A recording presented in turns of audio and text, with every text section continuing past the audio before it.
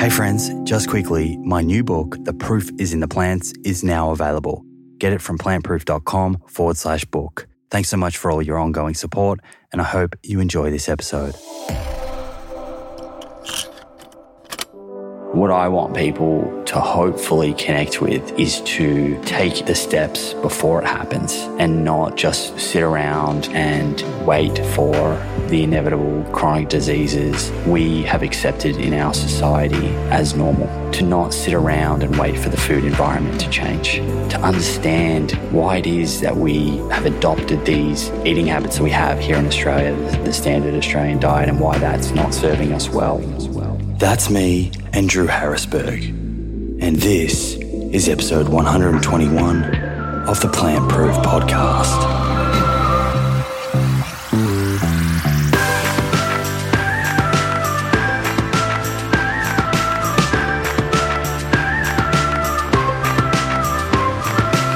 Hey friends, I hope you are great, enjoying your week, eating well, moving your body, smiling, and sharing a few laughs with those around you.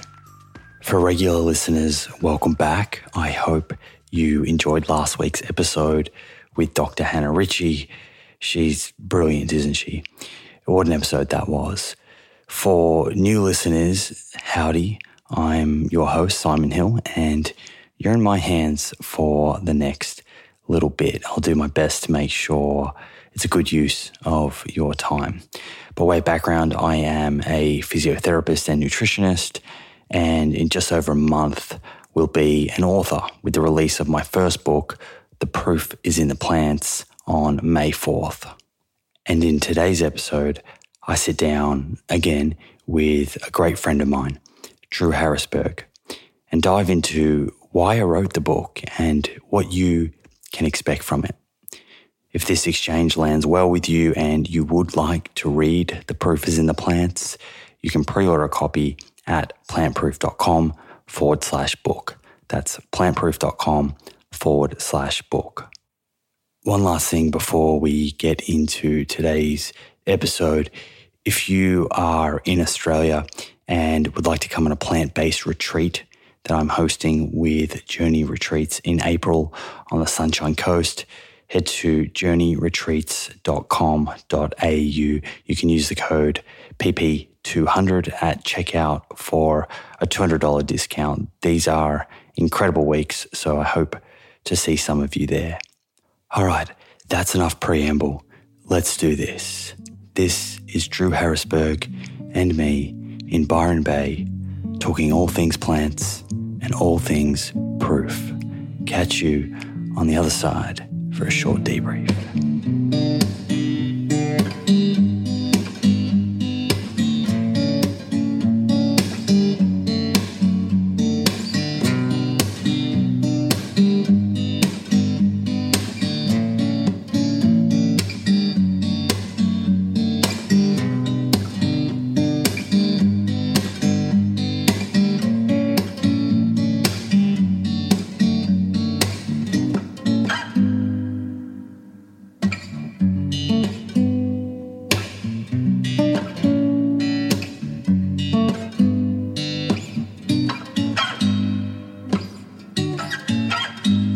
Drew Harrisberg, what a magical way, and I'll let you find your feet here, what a magical way to bring in episode, must be 4, 5, 6 times we've done this together now. Mm-hmm.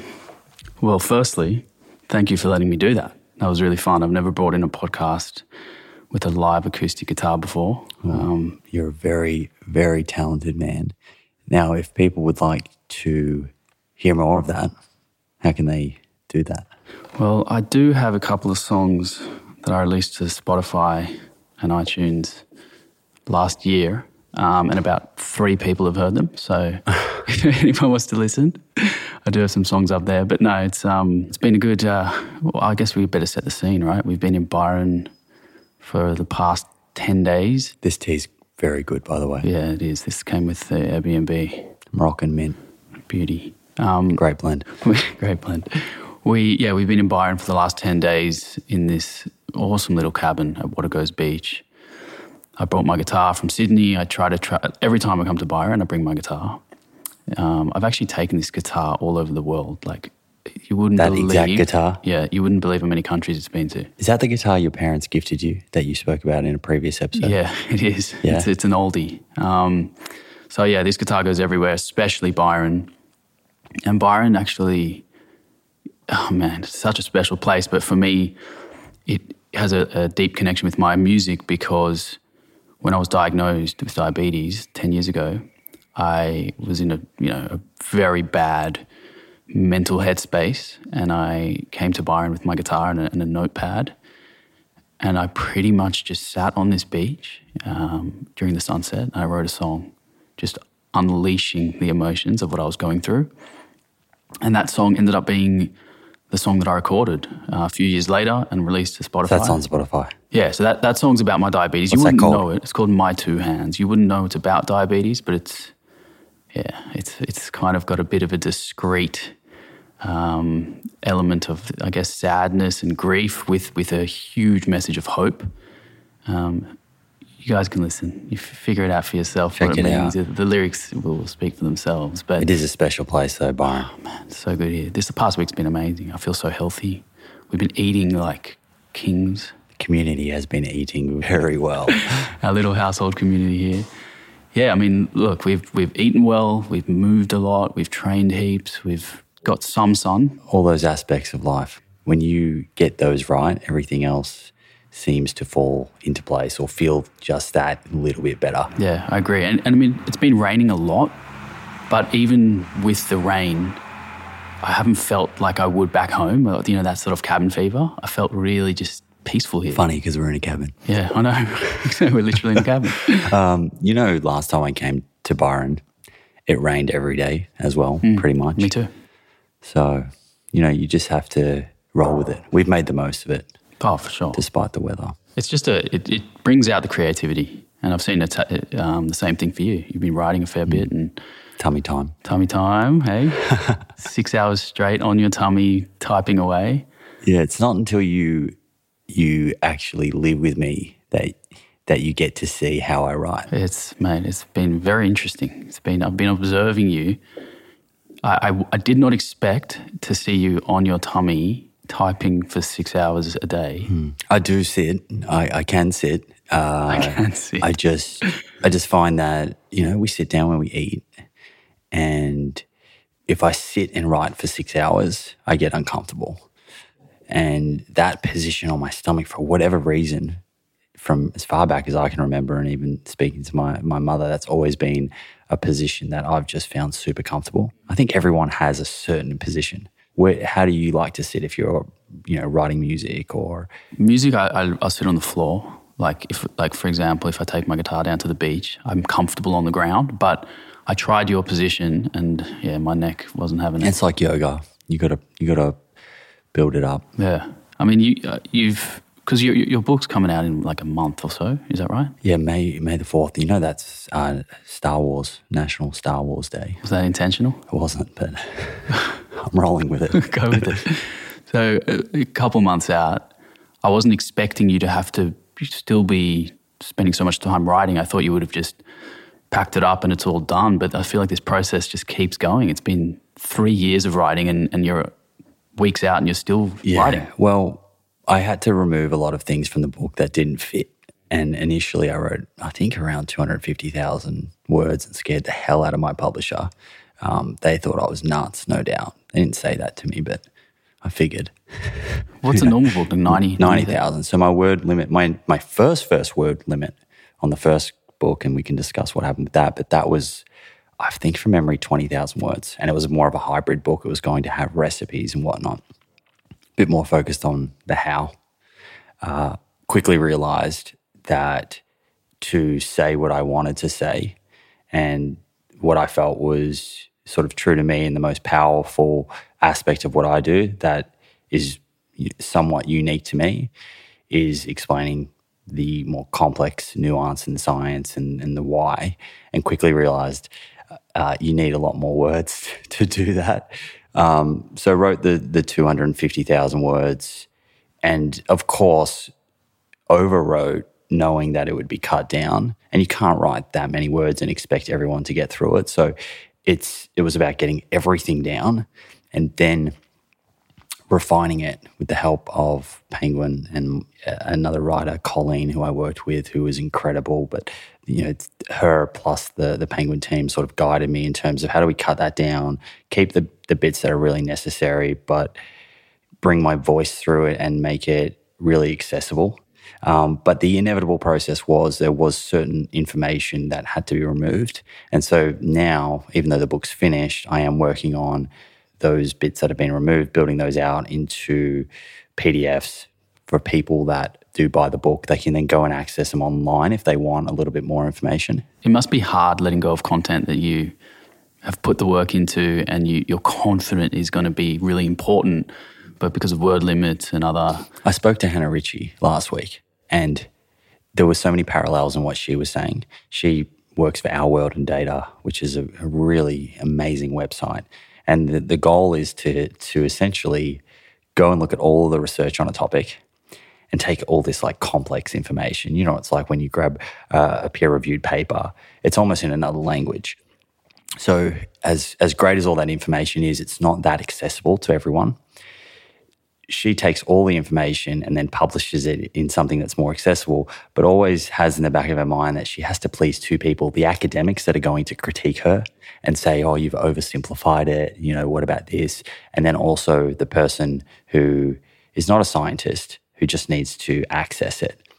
So, yeah, for me, it was always I was grappling with the same thing, because if, for example, the publisher wanted me to cut something, and from their point of view, this is not necessary for the average reader. It's not going to add much, but I was of the view sometimes that, I really want to please that academic that's reading this book. And of course, you win some of those battles and you lose some of them. And you hope that the book at the end of the day, you can please everyone and everyone knows that it's not an academic book written for university or for academics. Exactly. In filmmaking, the term is killing your darlings. It's like you've got these babies that you want to have in, mostly for you, for like those selfish reasons of you've discovered them, you're excited to share them. But I'm sure Penguin and other people say, hey, look, you don't really need to have that in. It's not the target. It's almost your ego taking over. Trying to show that you know everything, and you got to put that to the side.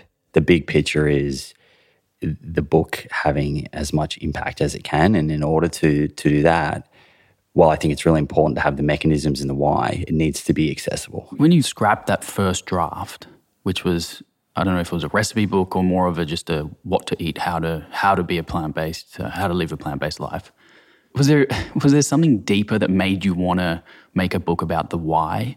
Because I've heard you talk on stage, we've spoken together at certain events. You were at a retreat last week in Byron. And that was phenomenal, that retreat, by the way. Well, I heard from Adam when we went out for dinner that you told the story about what happened to your father and that it was really emotional for you and for everyone there. I've heard that story a few times and it still gives me goosebumps when I hear it, but do you want to share that story? Is that like, I really think that that's a great way to frame the conversation for why you wrote this book and how important it is to have that deeper meaning when it comes to communicating and trying to change people's lives and change the world, when you have that personal, deeper meaning with something?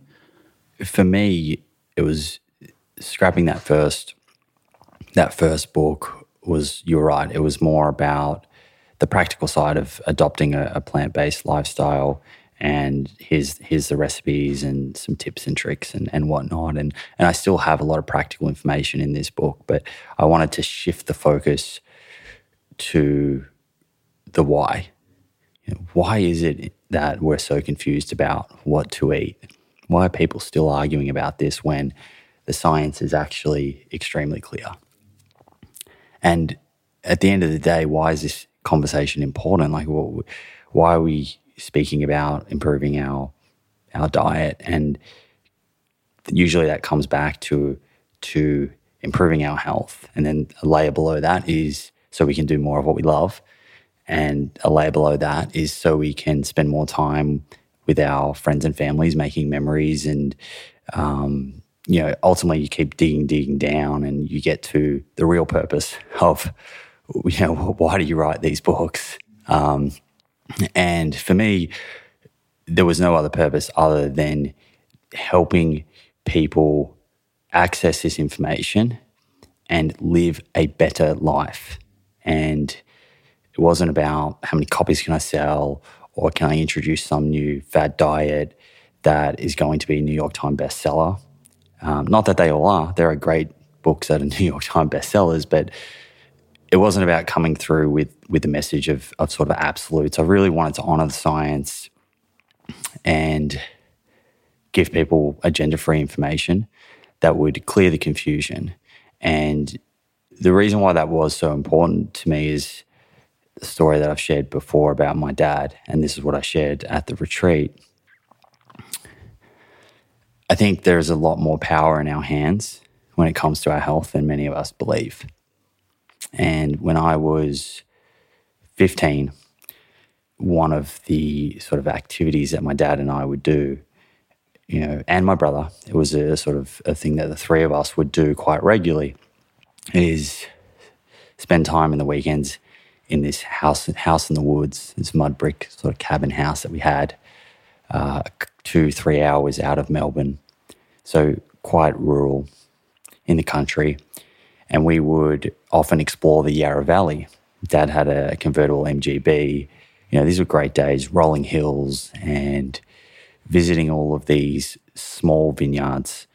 And that was important because my dad and myself and my brother would do some research and, which vineyards are we going to go and see, and let's try and go and find small ones where we can speak to the owner and feel their passion and inspiration for what they're doing.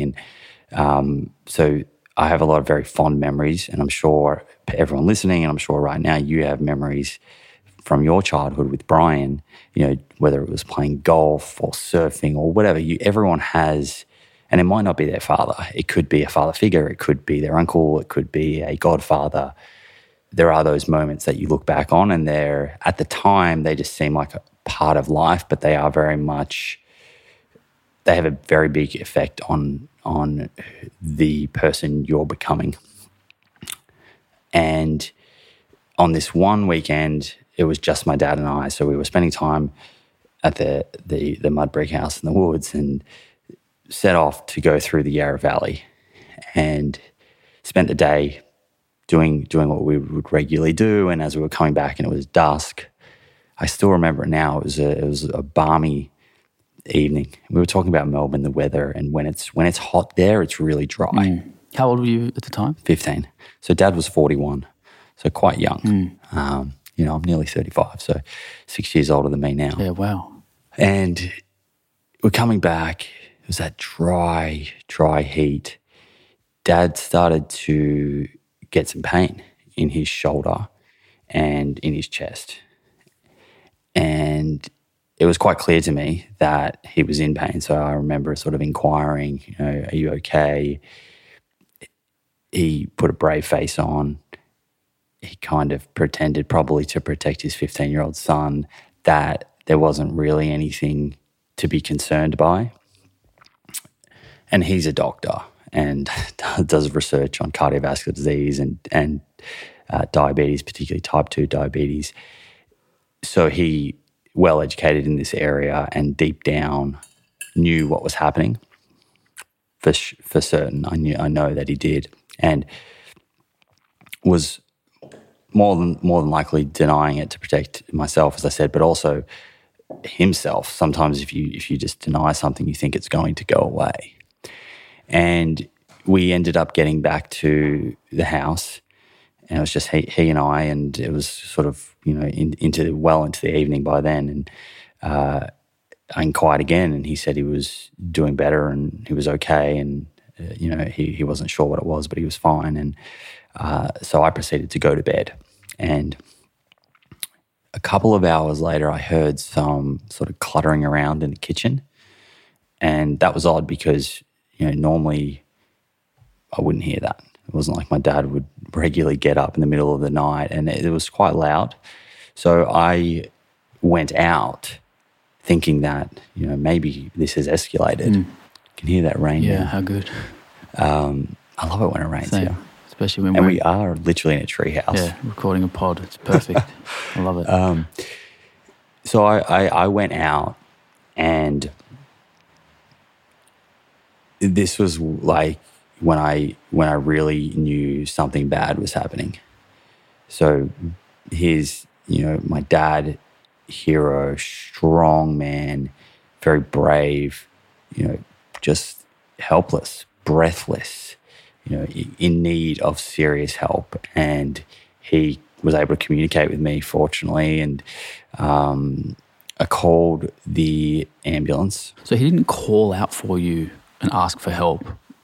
I think he would have. Yeah. I think I had just heard it as he was, right, okay. Had just sort of come out into the kitchen and the living space area. I'm not sure whether I've actually never spoken to him as to was he coming out to speak with me and to wake me up, or was he coming out for a glass of water, and then this started to happen. But nonetheless, it escalated to a stage where he was very breathless. It was quite clear to me that we needed to get some immediate assistance. Pretty scary as a 15-year-old too. It'd be scary now. And so I remember giving the ambulance some information about his condition. And they very quickly said to me, well, based on where you are, your location, we're going to send a helicopter. So they sent an emergency helicopter, ambulance, and came and quickly connected him up to all of these different machines and ran a few tests and said, well, we need to fly him to the nearest hospital. There wasn't room for me in the helicopter. So all of this was happening, obviously, very, very quickly. It's like the middle of the night. Very hard to process at the time. A lot of this I've processed years later in terms of looking back on it and thinking about what was happening. Because in the moment, your heart's racing. My heart's racing. Doing whatever I can to try and help the situation, but also a lot of fear. So he took off in the helicopter, and then they had an ambulance come by car, a vehicle that I trailed in. And that was when I was able to get in contact with my mother and my brother, who were together back in the city, and said to them that, explained what had happened and that they better come to the hospital. So there was a lot of unknown at that stage. And again, Dad's only 41, so this is kind of coming out of nowhere. And we go to the hospital. After some time, a doctor came out, and I think, like, based on what I understand now, he would have been the cardiologist, probably. And he kind of explained to us that, we've stabilized your dad. He'd had a very serious heart attack. He's very, very lucky. He's going to have a second chance at life. Around about 60% of cardiovascular events outside of the hospital are fatal. And sudden cardiac death comes out of nowhere, usually with no clinically diagnosed symptoms, no warning. You lose that person, almost immediately or within hours. So he was very, very lucky. But what really stuck in my mind was that the doctor very much emphasized that to my brother and myself that we needed to keep an eye on this. And that's not bad advice in and of itself. But he really emphasized that my dad's dad, he'd taken a history, and my dad's dad had also had a heart attack, and emphasized the fact that these chronic diseases run in families. But without any extra information as to why they run in families and, what my brother and I and my dad and my mother and anyone in our family could do to reduce the chance of that happening. So for many years, I had this kind of limiting belief, I guess, that, we all have our genetic fate, and genetics do play a role. We can get into that. But I had this very limiting belief that, that was going to be my fate ultimately. And, it could happen quite young into my adulthood. My dad was, again, he was only 41. So it wasn't 10, 12 years later until, I'd finished my first degree, which was physiotherapy, and had been given the skills to read science, that I then started to get interested in nutrition science and started to uncover all of this information that was challenging my beliefs. It was coming to me from my brother initially. He was very much challenging the way that I was eating. Yeah. Sorry, just to interject real quick. It's when you tell that story, it's so clear why you turned the book into a book about the why, the deeper why. Because when you can connect with something that's really emotional and something important, it's a lot easier to make changes to your life, right? You obviously completely changed your own life off the back of this incident. But as you were telling that story, I draw so many parallels to my own experience. And I think that this is something that so many people are going to resonate with and have their own unique experience in this way.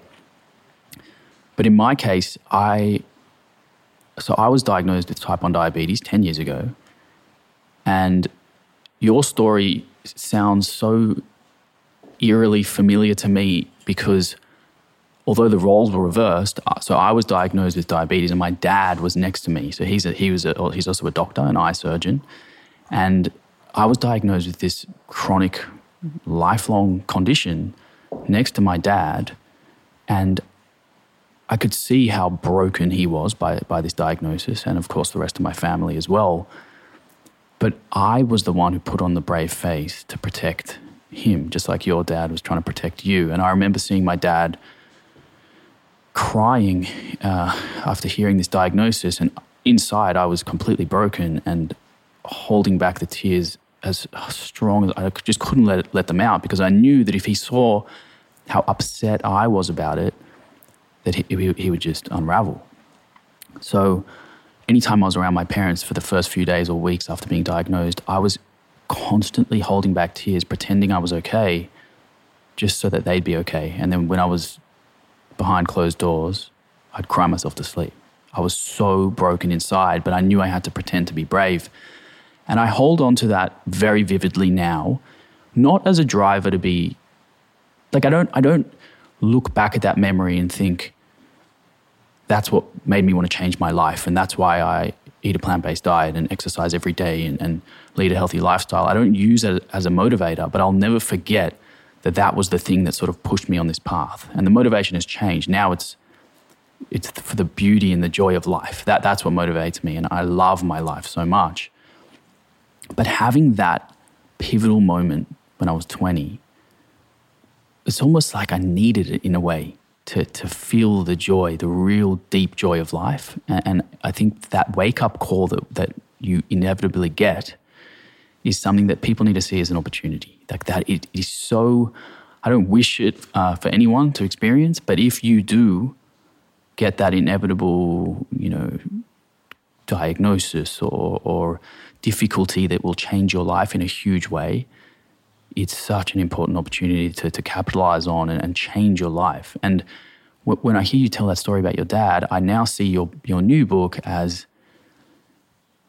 like a tribute or a legacy for your dad. Like that this book is the culmination of your whole journey as you saw that happen to your dad, discovered the science, started to read, started to research, started to implement these changes to your own life. And then 5, 6, however many years later, you now have this book that is basically the product of everything that you went through.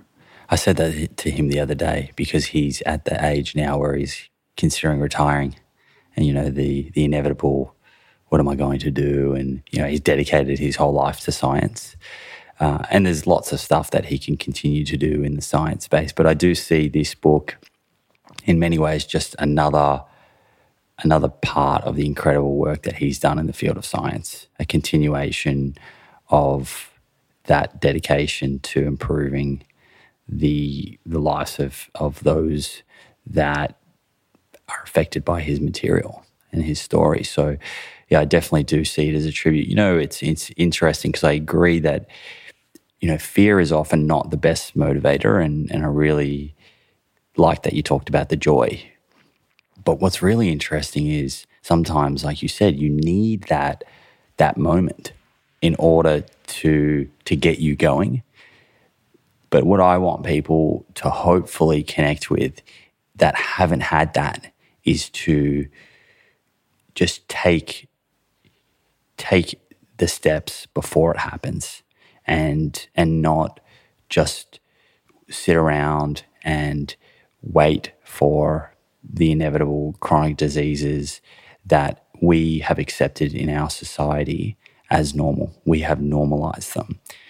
And to not sit around and wait for the food environment to change, to understand why it is that we have adopted these eating habits that we have here in Australia, the standard Australian diet, and why that's not serving us well.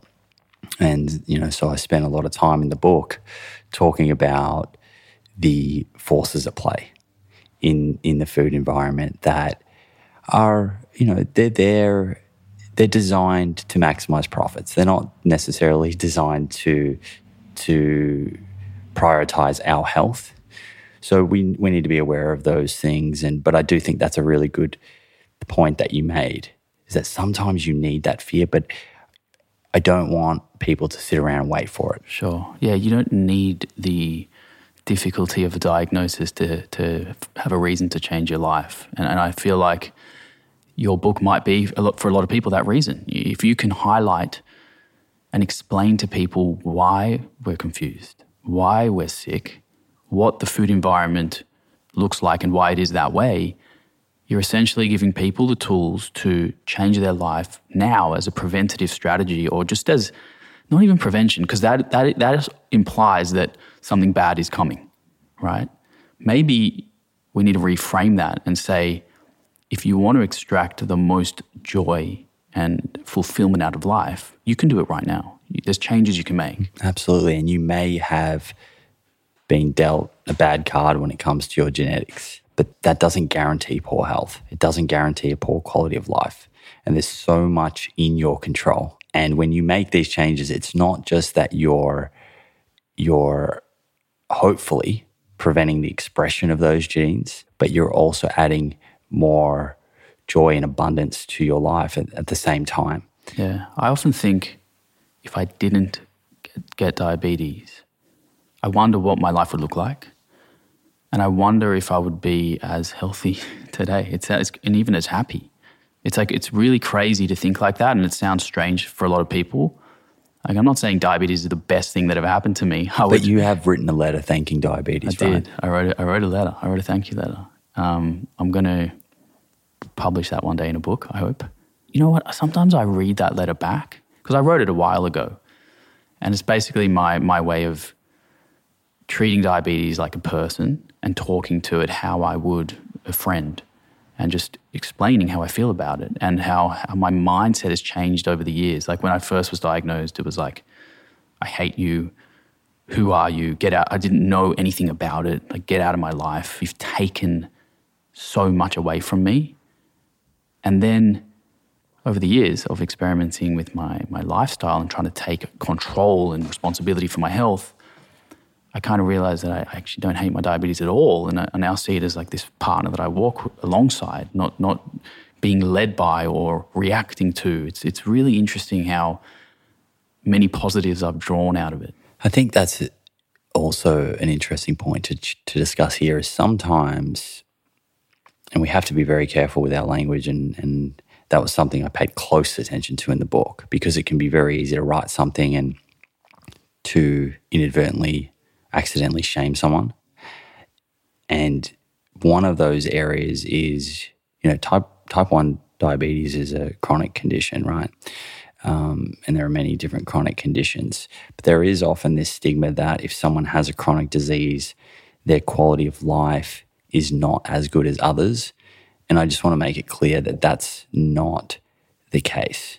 You can be living with a chronic disease and, just like my dad who had his heart attack at 41, he still had cardiovascular disease ever since then. He still has this chronic condition that he has to manage, but he's lived a great life. And I think that's important for people to hear. And, if you're living with a chronic condition, 1, 2, however many it is, to not feel as though your quality of life is inferior to those around you just because of that label. Yeah, I would add that it's probably, in most cases, more difficult, but those two things, how difficult your life is and how much joy you can experience, they can both be present. You can have for people with diabetes, there's a stat that gets passed around, which is we have to make an extra 180 to 300 decisions every single day, just diabetes related.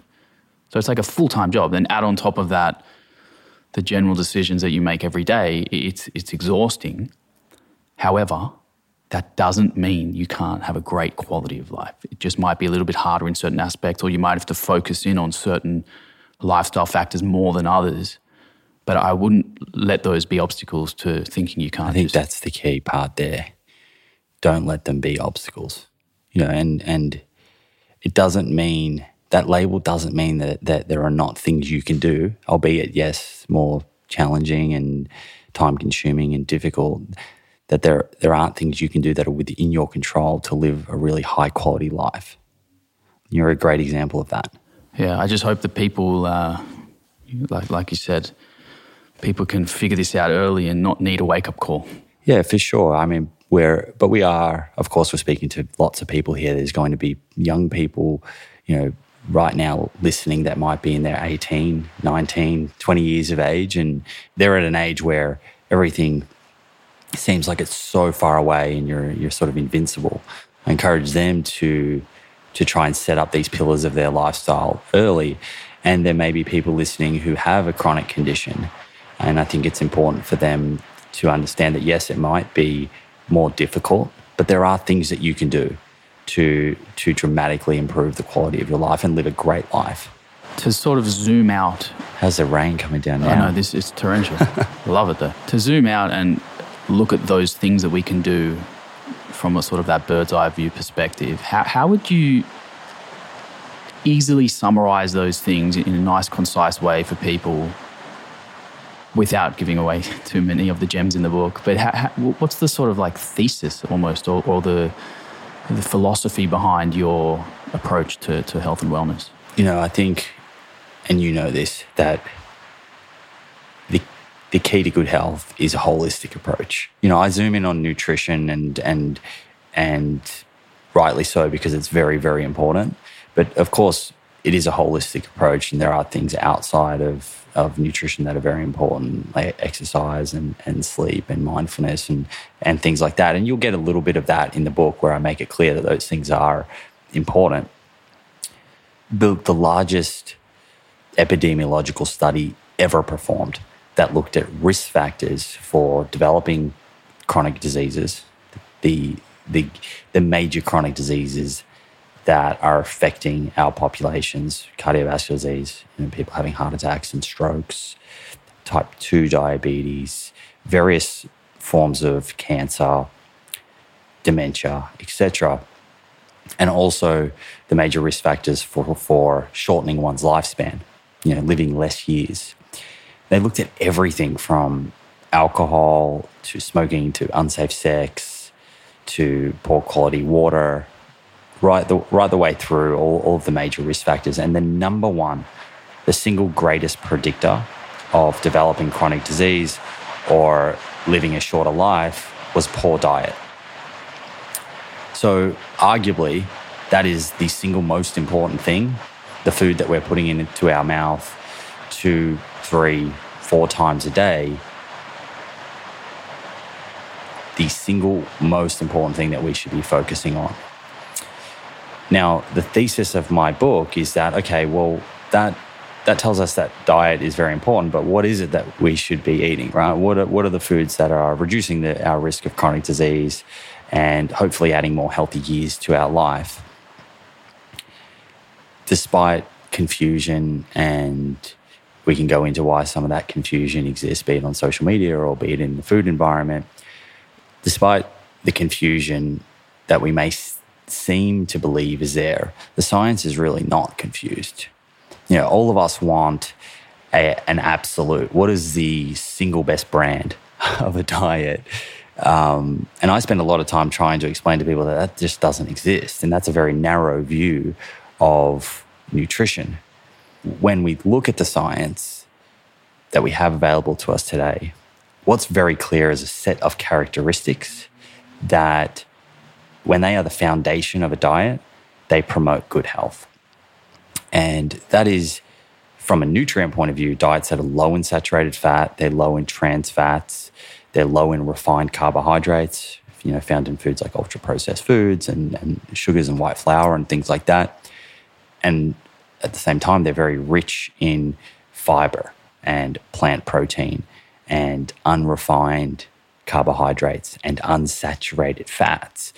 And all of that can sound a little bit confusing, and it's best explained by a dietary pattern that gets all or most calories from whole plants. When you do that, and all or most of your calories are coming from fruits, vegetables, whole grains, legumes, nuts, seeds, herbs, and spices, then naturally all of that stuff that I just said before takes care of itself. Yeah, the byproduct is that you stick to the whole foods, don't overthink it, those things will be looked after. They will. And that's not to say that macronutrients aren't important.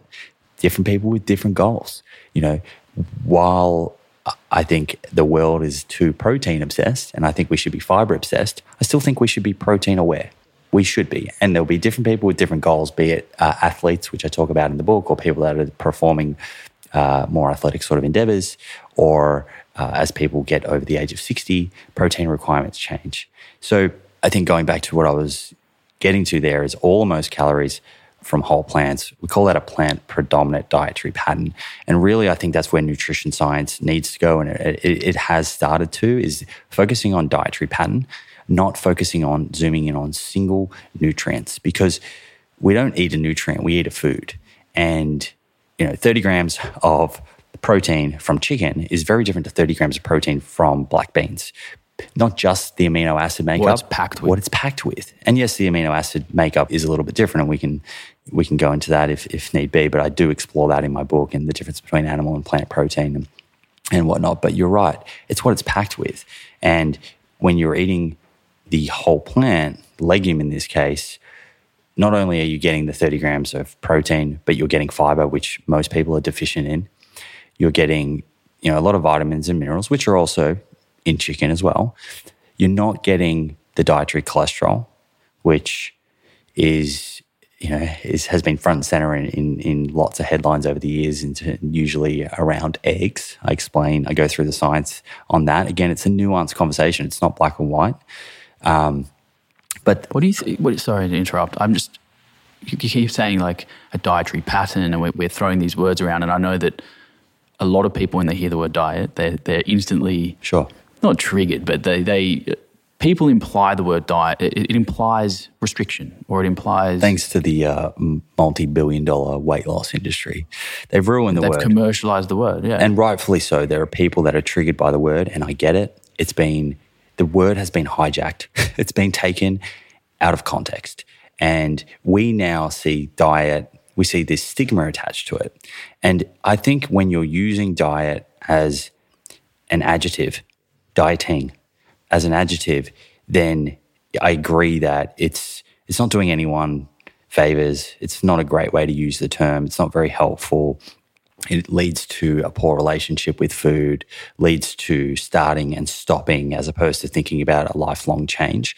The Greek Latin origin of the word diet, dieta, I've no doubt not done that correctly for any of the Greek or listeners, and perhaps someone can send me a voice note on Instagram and let me know how to say that, because I'm sure I'll say it again. But the Greek origin uses that word to describe a manner of living. It's the habitual, not just food. It actually describes everything that you do habitually, from exercise and whatnot. But the food component is the foods that you are habitually eating on a day-to-day basis. It's not about jumping on something for 7 days and jumping off. So I just think with diet, use it as a noun, go back to its original, the intention behind the word originally. And if you're using it in that context, I have no problem with it. I agree. People are abandoning the word and saying way of eating instead of It's diet. an anti-diet culture. It's anti-diet. But I get that. So that is, I'm with that. Yeah. I'm with the fact that they're against the yo-yo diet and the jump on and off, 100%. I just am not convinced that the word diet needs to be removed from our vocabulary when it's used correctly. Yeah, 100%. The context in which you use it matters, and also the message you use it alongside matters. We love quick fixes and magic pills and absolutes. And that's why there's so many diet books out there. Like, really, does the world need another diet book? I thought about that long and hard. And that's why this is not really a diet book. I'm talking about a way of living. I'm not proposing something that you just jump on and lose some kilos and jump off of. Not at all. So to your point of what is a dietary pattern, it is the habitual foods that you eat over time, over a long duration. And we can dive even deeper into good and bad foods and things like that, which is... I'd love to talk about that because I saw a quote the other day. This is to do with... I think the pendulum has just swung the other way now. So people who are promoting healthy eating or quote unquote clean eating, there's now a group of people who are so opposed to those kinds of words that those words are offensive or triggering to certain people. And I saw this quote that I thought was really interesting. I'm paraphrasing here, and I saw it on Instagram. I don't even know who it was by, so sorry whoever said this. But it was something along the lines of, choosing not to have cookies in the house is not orthorexia, it's intelligent, right? And I think that orthorexia, again, has been this term that people are using. I want to be careful here. I know it's a real thing, but I think that to define orthorexia, essentially, it's an unhealthy relationship with healthy food, like obsessing over being healthy. It's always on your mind and always feeling as though your diet is not clean enough. It's not pure enough, and you're right, that is a real problem for some people. But I think it's a fine line now, because if you are plant-based or want to eat a very whole food, minimally processed diet, you can be labeled as, I've been labeled as orthorexic, when I think I have an extremely healthy relationship with a healthy diet. I definitely don't think I'm orthorexic. And I think that term is being thrown around. And now you're also seeing people who have a healthy relationship with unhealthy food. So we've got these two polarizing ends of this spectrum, where you've got people like us who are plant-based and really focus on whole foods. And then you've got people who maybe do the, if it fits your macros, or flexible dieting, and they have a really healthy relationship. They don't feel guilt when they eat certain foods, whether they're junk food or processed food. The pendulum is swinging side to side. It's a hard one to get our head around. And I actually think I don't want to say in the middle, but that's probably the easiest way of describing this, is that I think I land almost somewhere in the middle. I certainly don't take a hard line on quote unquote incorporating a little tiny bit of junk food in your diet, or having a vegan ice cream cookie sandwich and feeling guilt about it. No, not at all. In fact, some of those foods will help you. Some people, I want to be careful as well, because some people can do the 100% whole food thing and maintain a very, very good relationship with their food. None of this is black and white, right? A lot of this comes down to the individual. And that's where working one-on-one with a dietitian, if you feel like maybe you do have a poor relationship with food, and working through the strategies that are going to work best for you is important. And we can't really give a black and white answer here. But, I have some examples in the book where I talk about, and I know I watch you eat, so I know that you have a very similar approach to this, I think. I talk about coconut oil, for example, not being the greatest of oils to cook regularly with. But I'm not going to lie. Here and there, I'll have some sort of vegan dessert that has coconut oil in it. And it's not the end of the world, and I enjoy it. So I think what's important, I still think we should have a good idea as to what are very health promoting foods. I think that's really important, and what are the foods that should make a foundation of a diet. But I do think that there is also a sort of fine line to dance around it with regards to where it becomes too restrictive. And if someone does have a restrictive eating relationships, they can find themselves coming towards a vegan diet naturally just through restriction and restriction and restriction. So if there are dietitians listening, they'll be aware of that. But we are talking about a smaller subset, a smaller group. I have a little box in the book about orthorexia just to help someone maybe identify if that is affecting them and to go and seek some counsel with it. But, I see how you eat. Maybe do you want to share what your approach to this is? Yeah. I mean, my diet has changed so much over the past few years with experimenting. I would say that my diet today is 99.9% whole food, plant-based.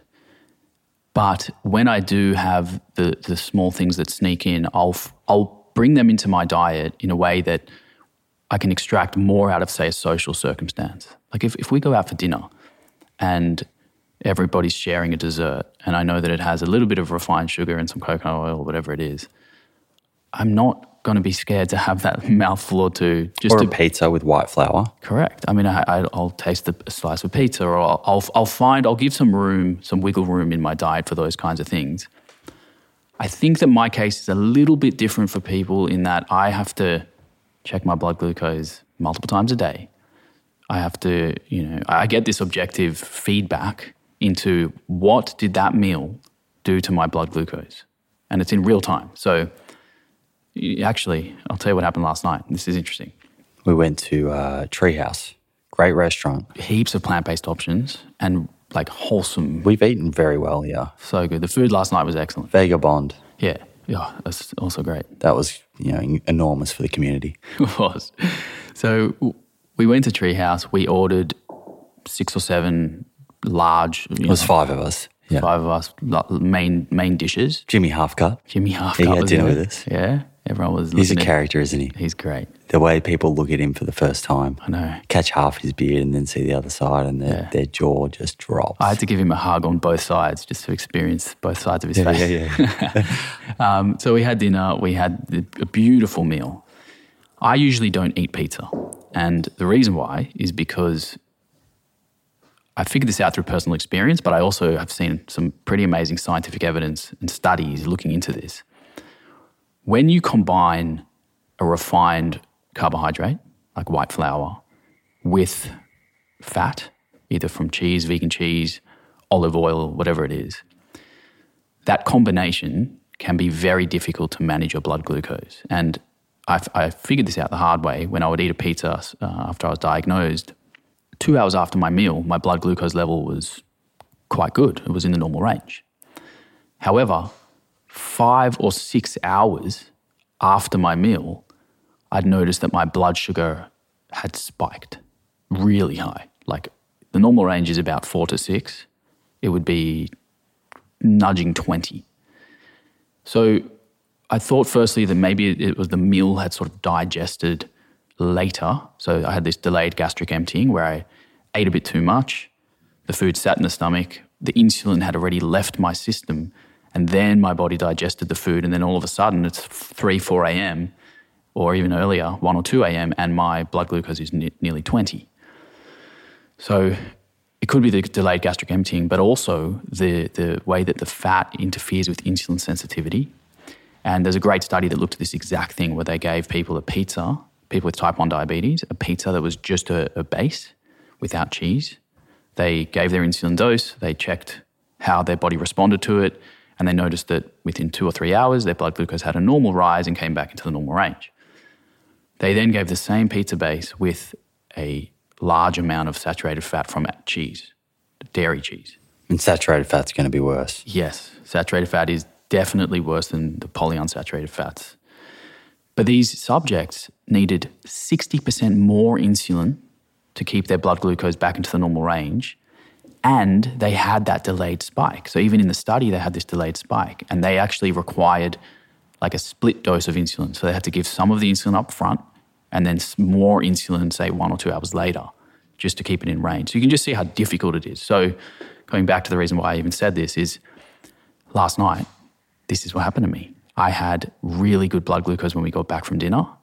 I went to bed. I checked my blood glucose before bed. I was 5.7, and I was super happy about this because whenever I eat out, I know there's a risk of having some roller coaster of blood glucose level. How many times a day do you check blood glucose? I still use the finger pricks, which is a little bit outdated now that everyone has But like CGM. 10, 20 times? 15, yeah, about 15 times a day. So I did mine the other day. yeah, you big brave boy, huh? You got a little finger prick there.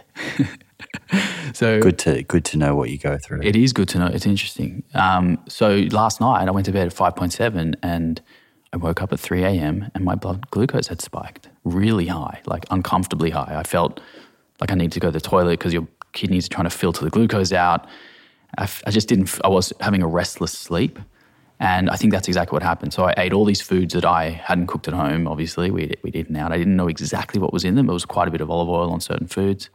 So coming back to that relationship with food, I definitely find that it's harder for people who have this feedback all the time of what's my blood glucose doing, how much insulin do I need? And it's very important though. You have to do that, right? Your brain is essentially now your pancreas. Pretty you have much. to process all this information and you choose when and how much insulin to administer. But for me, it was worth it. That whole experience, for the social experience that we had, it was worth it. I would do it again because I enjoyed my evening. We had a good laugh. We were out with friends. It was a good vibe.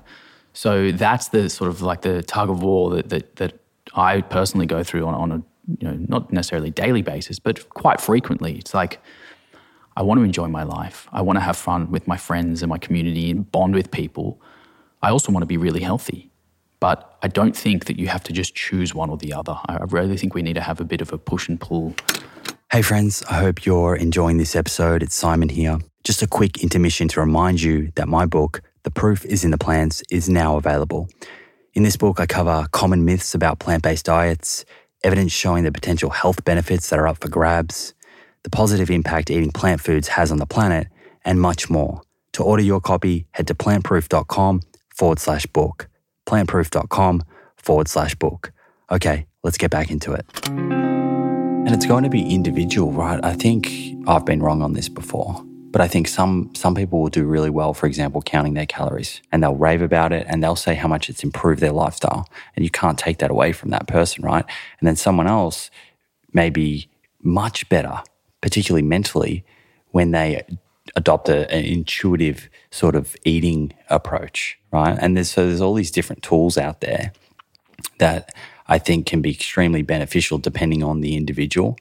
This is where it gets hard to sort of make a blanket recommendation. I think none of these should take away from the fact that we do understand what the optimal characteristics of a dietary pattern are, and that by definition, a dietary pattern is the habitual foods consistent over a time. One single food shouldn't derail you and derail your mood. So I'm on board that message, and that's kind of where I land on all of this. I've got a question for you because we're talking about measuring blood glucose, and there are a lot of people that are not living with diabetes who are measuring their blood glucose after meals and using that as a way of kind of defining how healthful that meal is. I've got some concerns with that approach. What do you think about that? Great question. I've been thinking about this a lot. So just for some context, people with type 1 diabetes wear a device called a CGM, continuous glucose monitor. It sits in your skin and it measures your interstitial fluid, which gives you an indication of what your blood glucose is doing. It's not measuring blood glucose necessarily, it's interstitial fluid, which has about a 15-minute delay. So if your blood glucose is X, your interstitial fluid will be 15 minutes behind that. That's one that you attach. You're talking about one that you attach like to your shoulder. Correct. Or it's a sensor most people put in like sort of the back of their arm, near their tricep. It's reading into an app or something. It's continuously feeding into your app, telling you what your blood glucose is in real time. Okay. Fantastic device for people with diabetes. Makes managing it easier. It can help you improve your overall blood glucose control. It can help you with figuring out how much insulin you need. It's just the studies are clear how good it is for improving long-term health and diabetes-specific biomarkers. But you don't use that regularly, right? I've used it on and off over the years. I don't use it regularly. I do enjoy the data and the feedback and the trends and patterns that you get from it. But for me, being attached to a device, having a sensor in my arm all the time, or having an insulin pump attached to me, it's a psychological barrier. I like being free and bare, and I'm managing really well with insulin injections and finger pricks. And do they stay attached well, like during, you exercise like 2 hours a day? Well, that's why I don't wear them. I found that they came off quite easily. The adhesive just isn't sticky enough. And they'll probably get better. They are getting better. And if you're surfing a lot or going to the gym, or I sweat a lot at the gym, they do come off. You're a sweaty man. I sweat a lot. You're in the top 5% of sweaters, I reckon. Right? Yeah. Especially this gym in Byron. It's like a sweat box. Yeah. It's so humid. Yeah, I found that they fall off quite a lot. And I know a lot of people also have this experience, even people far less sweaty than me. So anyway, great device for people with diabetes.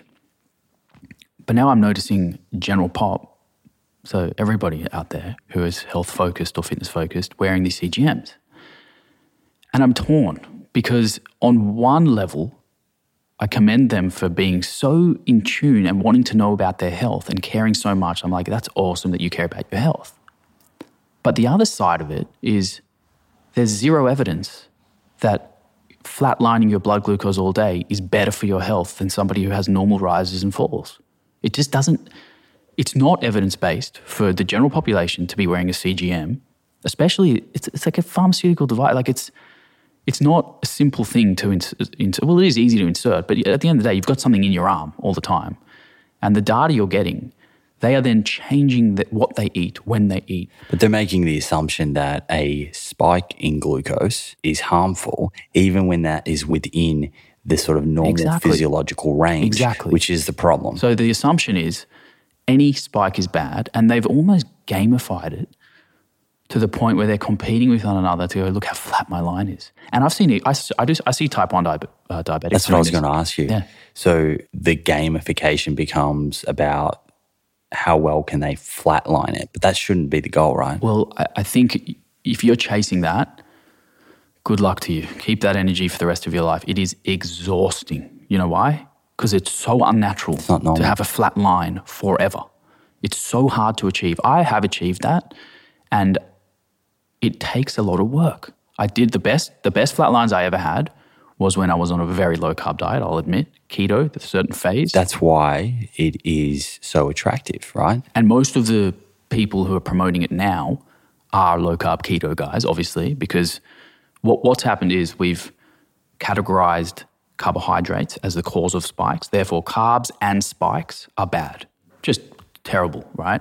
It's not true. You need to have this normal fluctuation in your blood glucose over the day, as long as it's not chronically elevated. But if someone is really poor with their management, right, and they are getting these big excursions, big elevations, would you agree that there is a person who will do better on a low-carb diet just to completely get them as close to flatline as possible, and they don't necessarily have to worry about the fact that their sort of insulin injection schedule is not great? 100%. I'm by no means anti-low carb. I'm not anti-keto. I think it is a potential tool.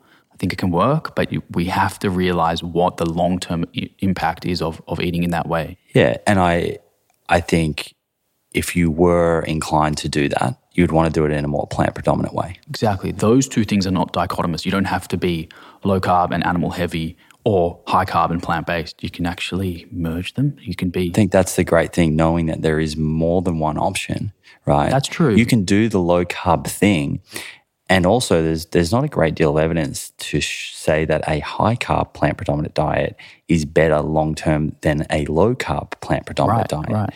So it is nice for anyone listening to know, hey, if keto is your thing, awesome, and you're getting the best results, awesome. But the more of the fat and protein that you can get from plant-based sources, the better for your long-term health and some of the complications that come from living with diabetes. There's also this false idea that you have to choose a diet and stick to it forever.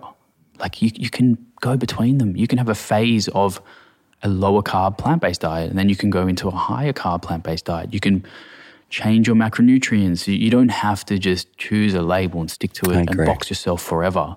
I've fluctuated even over the last 2.5 years as a plant-based, eating a plant-based diet. My macronutrients have changed a lot. I do have periods where I'm lower carb. And for people with diabetes, this can be really helpful because it does mean less insulin, which means less risk of having some bad lows or having that roller coaster of blood glucose. So it is a tool. We don't need to be triggered by the labels. And I'm not anti-keto, but I do think that these proponents of keto and CGMs are creating a narrative that is not science-based. I think it is appealing and interesting. People look at it and go, hey, that's really interesting. Did you see that guy's keto and his blood sugar's flat, and look what happened when he ate an apple. But the point is that when you chronically eat a low-carb or ketogenic diet, you're eating yourself into a state of glucose intolerance.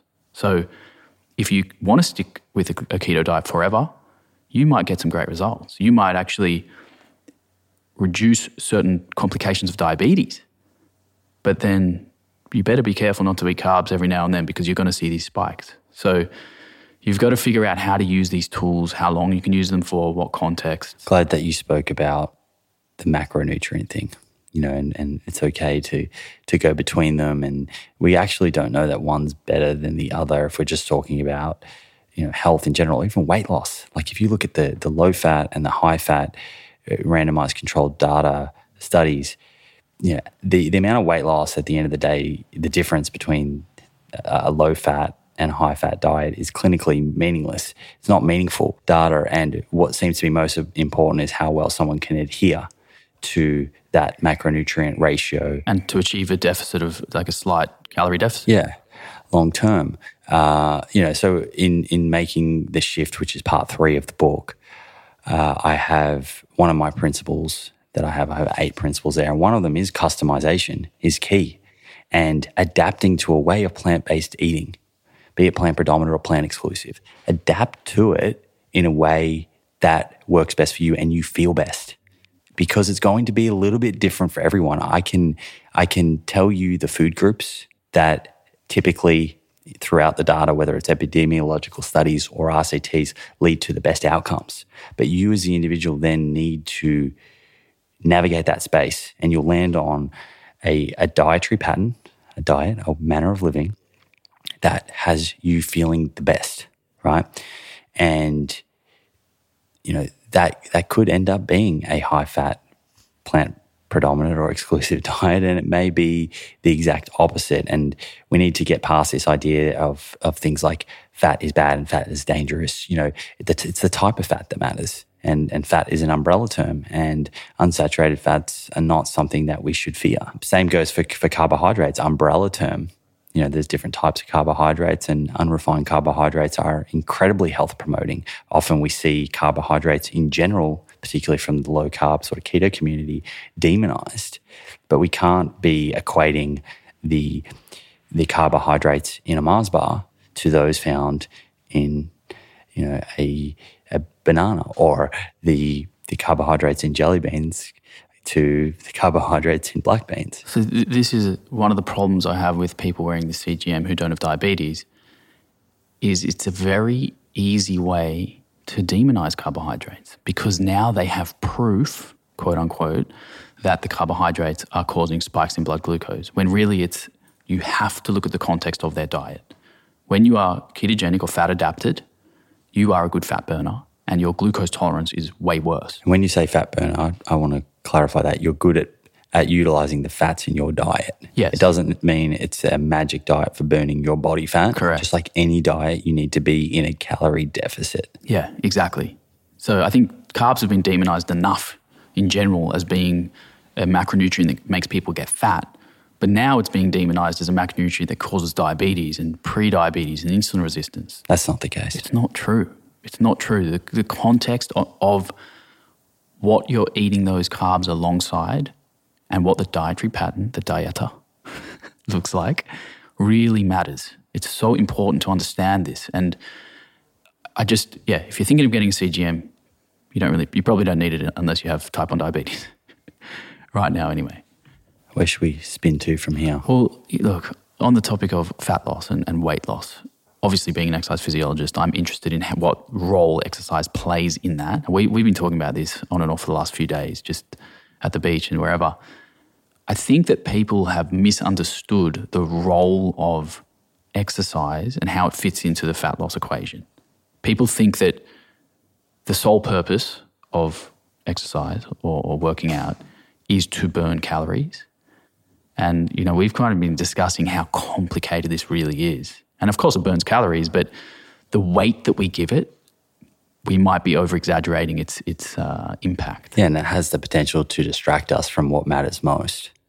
And, there's that saying, and this is not my saying, so I'll frame this how Ricky Gervais framed some of his jokes, that you can't outrun a bad diet. It's not my saying, it's someone else's. But there is an element of truth to that, right? And, we know, for example, if you were to exercise for 30 or 45 minutes, it would be incredibly easy to consume the same calories that you've just burnt in a snack, particularly within the current food environment that we live in, where there's hyperpalatable foods everywhere that are exploiting our biology that, allowed us to survive in times of famine. And also, we were chatting the other day, when you exercise, say you're on the treadmill and you burn 300 calories or whatever it says, you have to factor in that you would have burned some calories anyway, just through living. So it might be, call it 150, 200 calories that you've expended through that exercise. But then also your body will adjust metabolic processes throughout all of your systems, whether it's your immune system, other systems of our body will adjust to preserve energy. So the net effect come the end of the day or the end of the week is different to what you would expect based on looking at the screen on the treadmill, right? So from a weight loss perspective, I still think exercise is obviously very, very important, particularly for cardiovascular health and mental health. But the biggest lever that we can pull is the energy that we're consuming.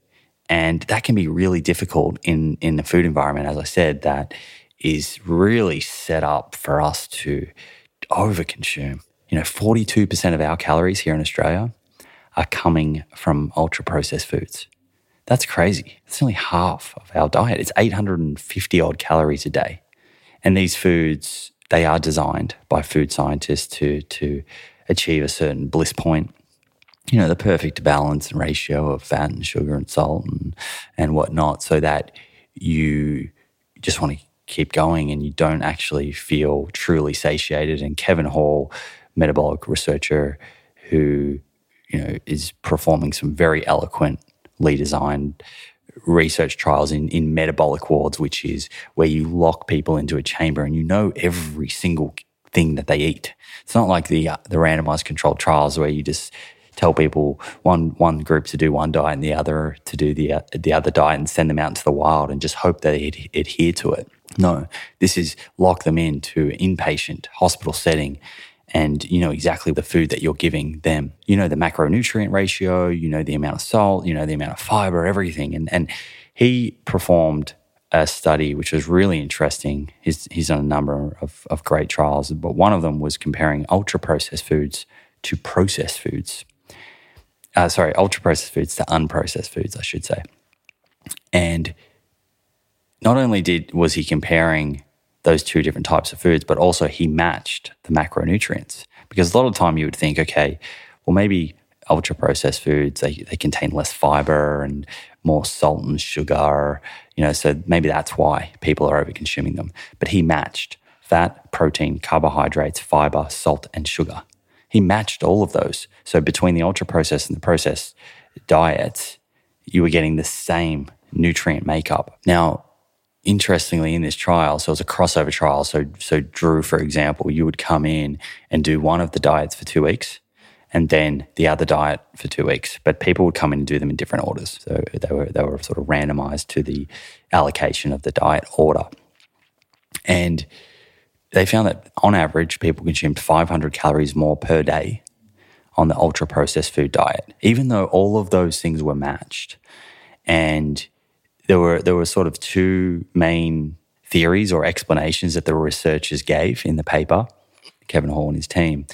And one of them was that people eating the ultra-processed foods were able to consume them much, much faster, right? Because per bite, they were more calorie dense. Ultra-processed foods, the volume is smaller, right? And when you think about this, think about like if you sit down and you eat and you're sort of distracted and you've got TV on or you're watching something on your phone, how quickly you eat. Exactly. And also, when you frame it like that, an extra 500 calories a day, if you were to try out exercise those 500 calories every single day, imagine how many Ks you'd have to do on the treadmill or the bike or lifting weights or whatever, the incidental physical activity. Tough. And then your body's still going to downregulate other processes. Right, because your body is trying to maintain homeostasis. It wants to find your sort of set point, your body fat set point that you are going to be the healthiest at. I think that's the key thing for people to realize is that your body really doesn't want you to lose a lot of weight. Yeah, and you don't want to be too lean either. You don't want to be too overweight. There is this sort of sweet spot, which speaks to how difficult it is to sort of train extra hard to burn off those 500 a day. It's just not sustainable long term. Very difficult. But I'm not saying exercise is worthless. I love exercise more than anyone. I'm an exercise physiologist. I use exercise as a tool in my diabetes management that's been incredible. Of course, nutrition and exercise are sort of like the two main pillars, or as you like to say, the biggest levers we can pull. There's a story I go back to. I've told this before, but I love sharing this story with people because I really think that it'll help to frame exercise in a new way. Similar to how we've just spoken about the word diet implying a certain thing, I think that exercise implies structure, sets, reps, show up to the gym, the environment you're in. The word does imply certain things to certain people. Movement, on the other hand, is a lot of a freeing word that implies less structure. Could be play, could be sport, could be incidental, could be playing with your dog, whatever it is. So I think that it's important to sort of talk about those two words separately as well, because exercise can have a bad rap. People fear the word in certain ways. I know some people hate exercise. It doesn't mean you don't have to do it. But the importance of, let's say, movement goes so far beyond burning calories that people don't realize. And my wake-up call for this was the day after being diagnosed with diabetes. Thank the heavens above that I had this life-changing moment, because it taught me the importance of exercise goes so far beyond the calories we can count or offsetting the energy we intake. I had just been diagnosed with diabetes. I hadn't been given insulin yet. I told this story on our first episode. It was a long time ago, though. So for new listeners, I think this might be first time they've heard it. I hadn't been given insulin yet because it's a very dangerous hormone to use if you don't know how to use it properly. You got to get the dose just perfect, or else you can end up in a coma or even die from overdosing on it. So I was told to go and sort of live my life how I usually would and just track my blood glucose so that we could then later give insulin to match the fluctuations in my daily glucose levels. So I had my usual breakfast. I ate a carbohydrate-rich meal, and my glucose shot up to 25, something like that. Huge elevation. I was not happy about this. I was, really, really upset to see a number like that. I then went and did a workout, and I just enjoyed a 60-minute sweat sesh. I trained functional, like full body compound movements. Spent about an hour in the gym. After my workout, I checked my blood glucose, expecting honestly to see a 25. But the number that came up on this glucose meter shocked me. Burning up that glycogen. Not just the glycogen, but the glucose in my bloodstream had been soaked up by my muscles, and my blood glucose went back to normal. It was about 5, 6. So you saw it as a tool. That was the day that I was like, exercise is so much more than a calorie burner. It's a tool. I mean, the calorie burner thing really has hijacked exercise. I would say, honestly, forget about it. It's a byproduct. You know what we haven't even spoken about as well is the fact that when you do a lot of exercise, one of the other things that inadvertently happens is you do less NEAT. So you do less incidental walking.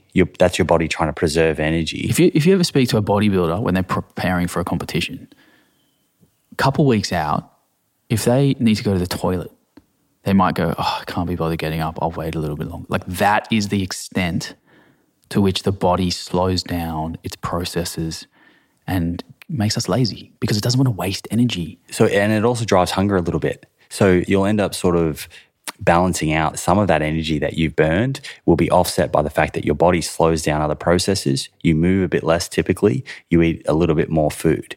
But also to the point of bodybuilders, I know so many bodybuilders who have got so lean and basically done no cardio. So it does show, they do it all through dieting. Yeah, exactly. And that's a case example. It just shows you how when you get that intake of calories correct, you can lose huge amounts of body fat and completely change your body composition.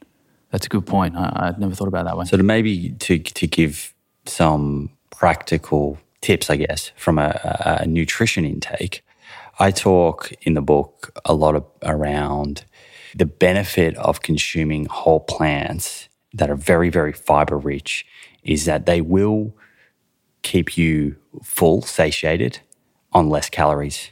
Naturally, we know that from, again, one of Kevin Hall's great studies, and I talk about it in the book.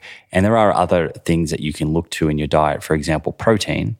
While it's not the sort of magic bullet when it comes to weight loss that sometimes we make it out to be, protein does require a little bit more energy to utilize by the body. There's a thermic effect, right? So there is an advantage to eating a high fiber diet that has a lot of whole plant foods and making sure that protein-rich foods, be it legumes or tofu and tempeh or whatever, are in there and you are consuming those regularly if weight loss is a goal that you have, or if building and maintaining muscle is a goal, it's also important to have those protein-rich plant. Or if you're aging and you have that age-related sarcopenia where definitely muscle atrophies naturally over time. Yeah, that's something I spoke about at the retreat on the weekend. Is I think there's extremes on protein. There's the protein obsession. You need 2 grams per pound, and then you have the other side, which is like protein is going to kill your kidneys, and the type of protein matters so much, right? We know that plant protein is so incredibly health promoting. Don't be scared of it. And also we know that when someone gets to the age of 60 and over, they require a little bit more protein, and it's a very, very important for keeping your strength, for preventing osteopenia, osteoporosis. These age-related diseases, they happen, they're prevalent. And protein is one nutrient that is particularly helpful for hopefully reducing your risk of having those and experiencing falls and whatnot. And so as someone does get to late 50s, 60s, or is already older than that, I think it becomes, again, you don't need to obsess over it, but it becomes important to focus in on that protein-rich group of plant foods like legumes and lentils and black beans and things like that, and making sure you're consuming them regularly throughout the day. And then, there are so many other sort of tips around how to create a lifestyle that will promote weight loss. Again, if that's your goal. I put up a study on Instagram today, one that we spoke about. This one's really interesting. Johns Hopkins University, they looked at how many times people cook dinner at home. Remember that study we spoke about? This is amazing. But it's just, it is common sense, but it's amazing to see it put into a study, and it's actually quite frightening to see the results. They looked at people who cooked at home once or less per week versus those that cooked at home 6 or 7 times. So they are looking at the extremes. Definitely. Some people might fall in the middle, a lot of people. But they found people over the course of the week were eating, I think it was around 120 odd calories extra a day or 700 odd calories a week over that were eating out. If they were eating out, they were consuming around 700 odd extra calories a week. I think it was even more, near 1,000 a week, wasn't it? Yeah, I might be misquoting that. I think it was 120, 130 a day. Yeah, you're right, which is about 1,000 a week. That's 1,000 a week. And that's right, because we worked out it was a bit over 52,000 calories a year, which was the equivalent of over 200 Mars bars or 7 kilograms of butter. And that's an easy thing that we can think about, and it makes sense. When you're cooking at home, you know everything that's going into that food, and there's not a lot of hidden fats and salt. Not salt, sorry, sugars, I should say, and salt, but that's not contributing to calories. So that's just a very simple thing for us to come back to and realize, yeah, of course, the more home cooked meals we have, the more likelihood we will be consuming less calories and feeling satiated at the same time. But there are a bunch of other tips in the book. Hey friends, me again. Quick note to let you know I have a brand new, completely complimentary 2-week plant-based meal plan on my website. Inside contains delicious breakfast, lunch, dinner, and snack recipes, along with a complete breakdown of the nutritional information for each.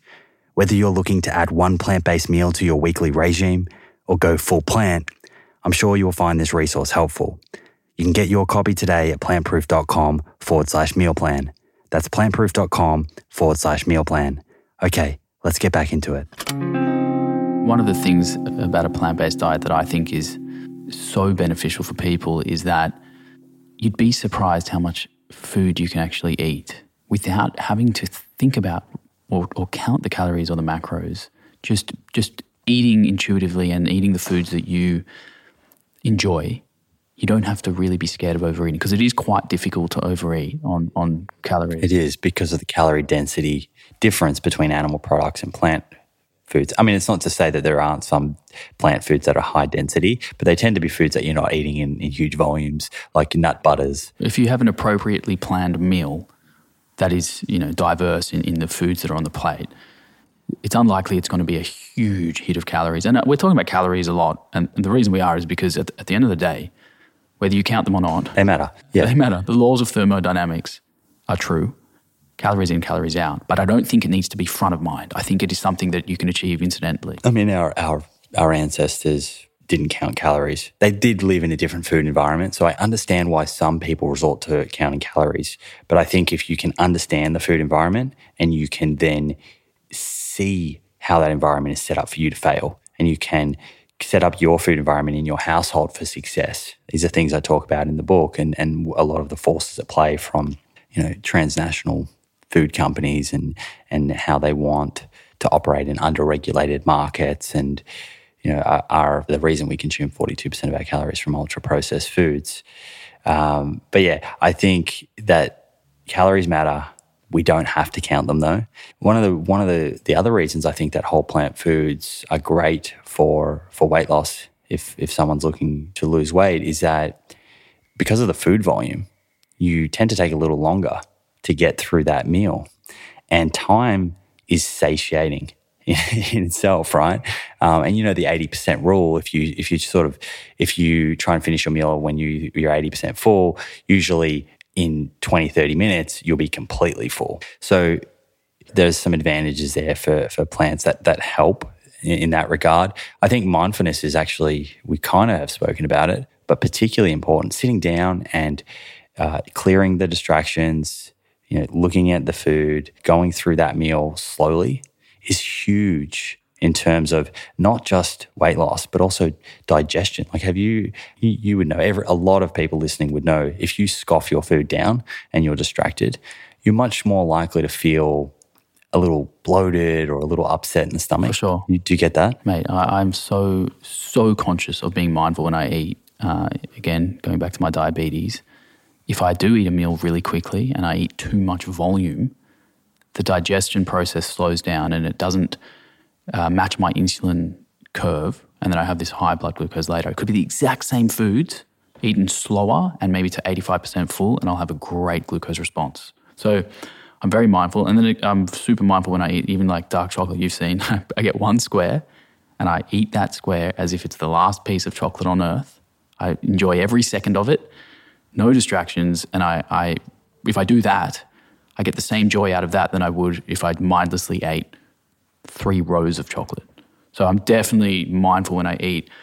We've been talking about weight loss a lot, but when you think about the role that a healthy body weight plays in overall chronic disease risk and comorbidities, it is very important. Like being skinny that's not really what we're trying to say here. Like what we're trying to say, because there's a movement, right? Healthy at any size. People have really thought that, we're shaming people who are fat and we need to be talking about being a healthy body weight and all this stuff. But the reason we're focusing on body weight a lot is because it is linked and associated to other conditions. So it's not the goal to be skinny for aesthetics. It's really about how your body weight can impact your physiology, your metabolism, your risk for other diseases. And you would know better than anyone that there is science to show this. I mean, there's clear science that if you're overweight or categorized as obese, that you are at increased risk of certain diseases. For example, being overweight places someone at 3 times the risk of developing type 2 diabetes.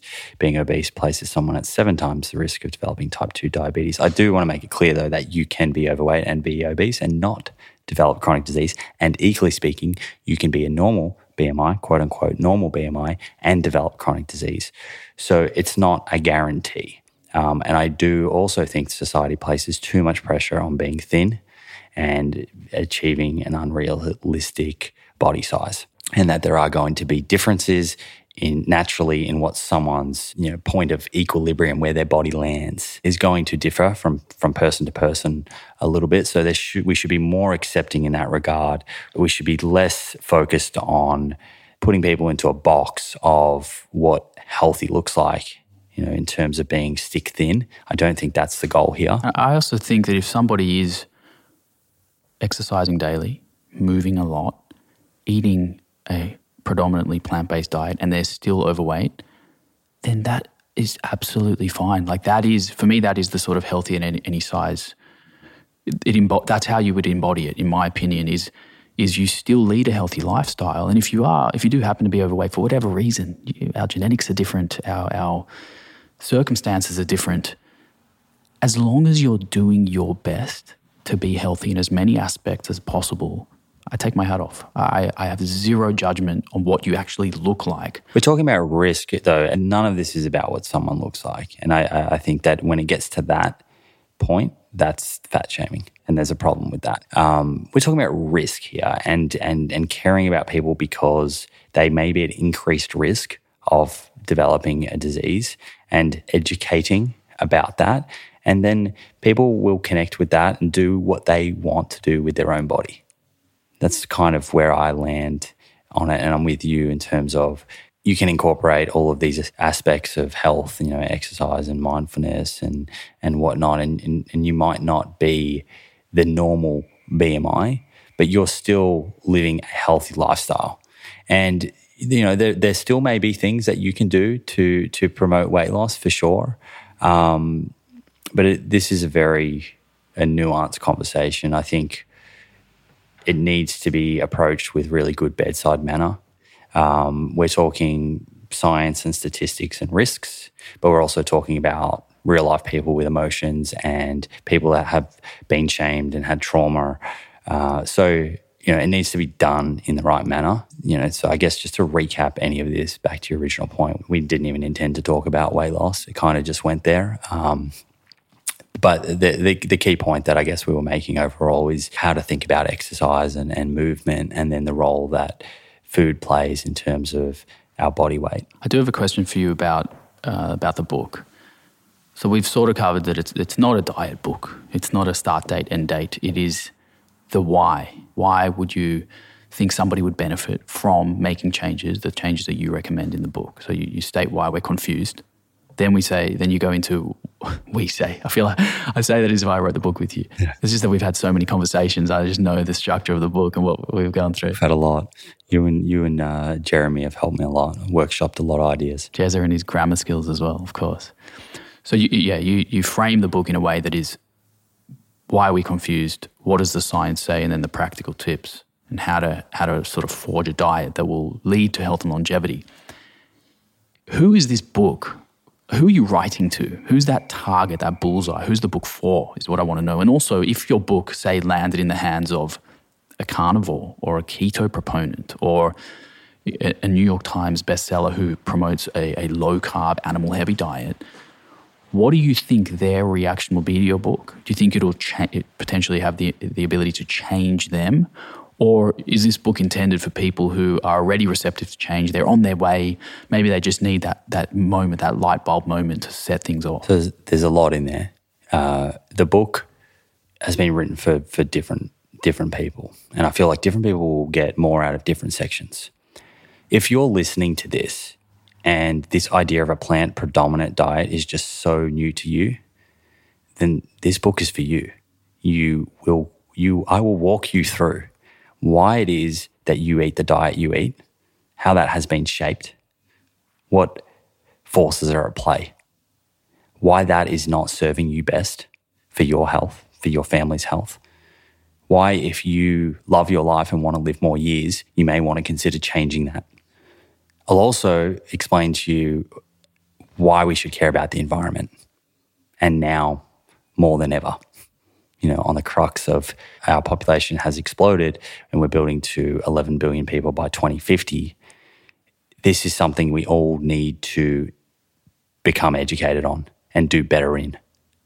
The book is also written for someone who's already eating in a plant-predominant or plant-exclusive manner, but wants to better inform themselves with some of this information and the latest science, be it just for themselves or be it for them to help educate their family and their friends, and then for everyone to optimize that diet. So understanding the science and the why, that's great, but making that leap and then being able to tweak little bits and increase your confidence because you have the knowledge to make these changes is crucial so that they're sustainable and you don't fall back to the sort of comfortable way of eating that is the normal way of eating for you. Because let's face it, some of the information in this book, particularly if you're not eating this way now, it will challenge you. And that's intentional. I want it to challenge you. And I think for you to reap the benefits that are on offer, you have to be prepared to be challenged, to then look at the science objectively, and each person will connect with that and it will land with each person differently. And when they've connected with it, they will be empowered to make the changes that feel right for them at that time. And for some people, those changes may be small steps that play out over years. And for other people, they may feel empowered to completely change their manner of living tomorrow. And that's okay, because it all depends on who you are, what's your circumstance, what's your family circumstance like. So I haven't written this with one sort of 30-day plan or one outcome for everyone. The information's in there, and this is what I believe is the best available science that we have today. Take that information into your own life and do with it as you will what makes sense for you. I love it. I'm not going to let you dodge the second part of the question, though. Well, I mean, my let's say somebody's identity is intertwined with an ideology or belief around what our food should be, and a very animal-heavy, ketogenic, carnivore even gets a hold of this book. How would you expect them to react to it? I would first say to you, if you are eating a paleo or a carnivore diet, I take my hat off to you for stepping away from the norm. You're prepared to do that. You have made a decision to not just follow what society does and accept that as the best route. But as I said earlier around challenge, this challenge is going to be greater for you. This challenge is going to be greater for you. If you are prepared to look at the information objectively, I think you will feel empowered to make changes. Now, that's going to be a case by case, whether people are willing to look at it objectively. As you said, that can be very, very difficult to not approach something with a confirmation bias. Speaking directly to the carnivore diet or to sort of low-carb, paleo, high animal-based diets, I think we can't dispute the fact that people have improved their health by moving to those diets. My concern is that there is no evidence to suggest that those improvements are anything but short-term, and that long-term, those dietary patterns, time and time again, with the foods that are featured in those, lead to poor health outcomes.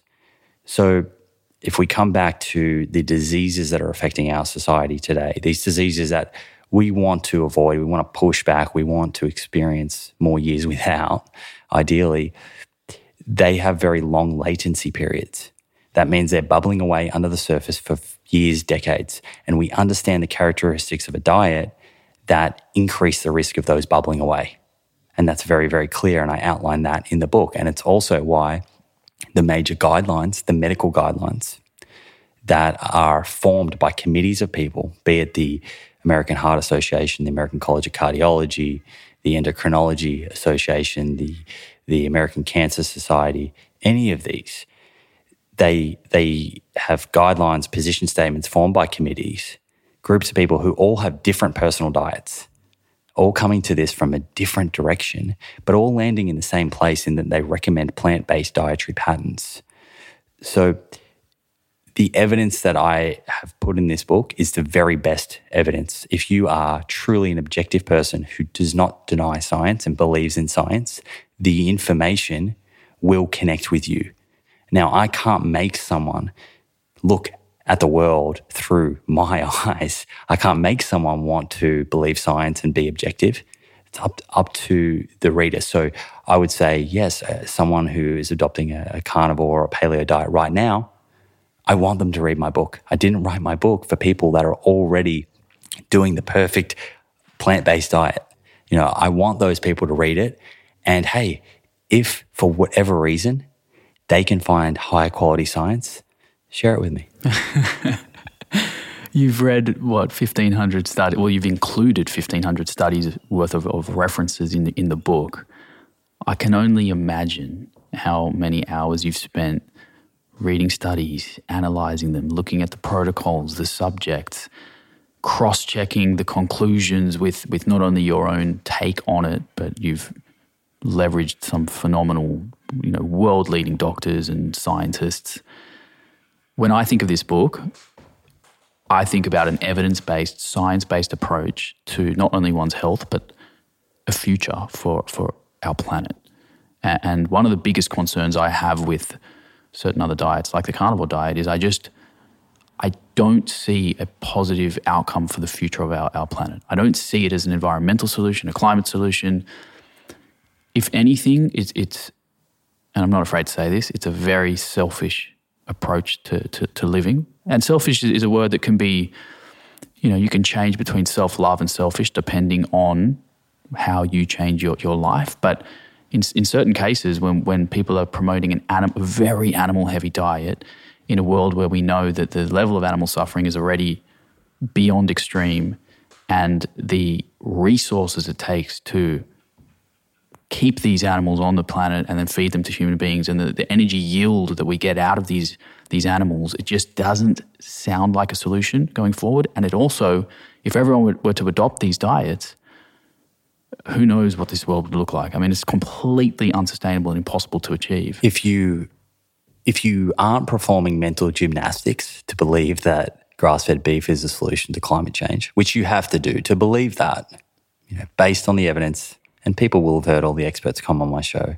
If you truly believe that holistic grazing is the answer to climate change, you are performing some serious mental gymnastics to get to that point. Some serious mental gymnastics. The data is so overwhelmingly in favor of consuming whole plant foods, as many as possible, to lower your environmental footprint, be it for reducing greenhouse gas emissions, be it for freeing up land, improving biodiversity, using less water. That is case closed. It's checkmate. We have that information. So I think if you understand that information and you're promoting the opposite, it's irresponsible in many ways. Where this does get a little bit grey is people who have used the opposite, so say a carnivore approach to, be it anecdotal, to completely put their depression, say, into remission. Let's think of someone like Jordan Peterson. So we can't discount the fact that his experience on a carnivore diet was able to get him off his, say, the antidepressant medication and reach a state of health. We don't know categorically it is the dietary changes. It could be other changes in his lifestyle. It's not a clinical trial. These anecdotes are not valid, So yes, he was eating a carnivore diet and he had that outcome, but what else was he doing? And could he have achieved that with a diet that had more whole plants? Right. I mean, that's why we have science to answer that question. That's why we have peer-reviewed, randomized controlled trials that look into this. Some things are very hard to replicate in science that people are doing in the real world, which makes it extremely difficult. But what I was going to say is, whilst we can't discount his experience or anybody's experience on a carnivore diet and achieving health outcomes that they're proud of or makes them feel better, for me, the responsibility then lies in owning the fact that those changes helped me in a certain way, but it should not be a blanket recommendation for the world to do just because you had a good experience on something. Like, we need to... That goes with any anecdote, but, for something to be a public health recommendation, it needs to come through the strongest evidence-based science that we have. Right. And converging lines of evidence from different levels. If you're a dietitian or a nutritionist or whoever giving nutrition advice today to help improve the health of people, you have to consider the health of the planet. They're tied together. They're inextricably tied together. So if you're promoting to your clients a dietary pattern that is known to negatively affect the environment, that's going against improving human health at the end of the day. And we can have both. You might be able to achieve both at the same time. And that's really the case that I make in the book. Look at those kookaburras out there. Can you see those 2 kookaburras up on the power line? Welcome to Australia. I've seen 3 kookaburras today now. Yes. How good is this spot? It's like a treehouse. It's amazing. If you're not familiar with a kookaburra, Google a kookaburra. Everyone is. In fact, if you want to hear what a kookaburra sounds like, check out my dog Dennis. He's pretty much a kookaburra. The way he talks, it sounds like he swallowed a kookaburra. It's brilliant. Where were we? We were talking about the food environment. We were talking about climate solutions and how we can have... The thesis. So my thesis is that from a human health point of view, the optimal diet is a plant-predominant diet. It could be plant-exclusive, but equally it could be a very thoughtfully constructed Mediterranean diet or a pescatarian diet or a vegetarian diet or even a very, very well-done plant-predominant paleo diet. There you go, I said it. It's on the record. It's on the record. But when you factor in the health of our planet and when you factor in the amount of unnecessary suffering that's taking place, I think there is a strong, strong case for people to consider adopting a diet that is as plant-exclusive as possible for them based on their circumstances, working towards that, finding that place that they find sustainable. As I said earlier, everyone's going to connect with the information differently in their heart as they read through the book. And ultimately, a very, very plant-exclusive or a plant-exclusive diet is the diet that ticks all the boxes. If you optimize it and do it well, as I show in Making the Shift Part 3, it's going to be great for your health. It is absolutely the best dietary pattern for the health of our planet, our ecosystem, protecting all life on the planet, including the animals that are caught up in our current food system.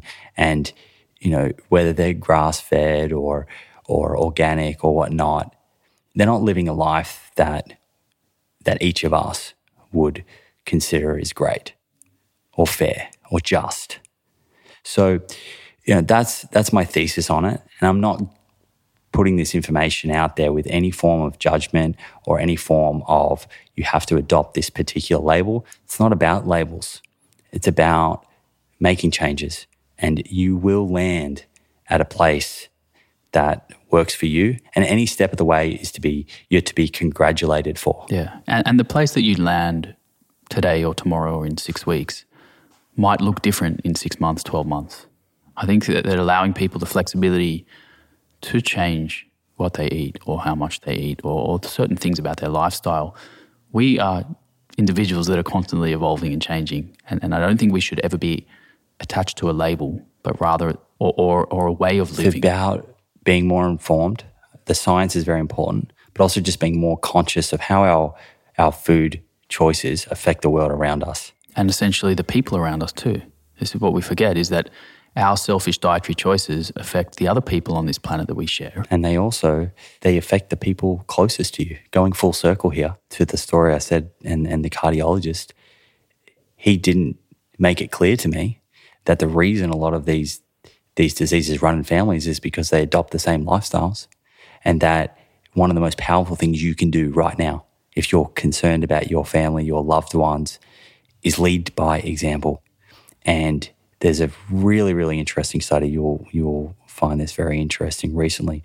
A Swedish study. I'm not sure if I've spoken to you about this. 200,000 dog-human owner pairs. Have I told you about this story? You have not. Okay. They got 200,000 dog owner pairs. Amazing. So many in Sweden.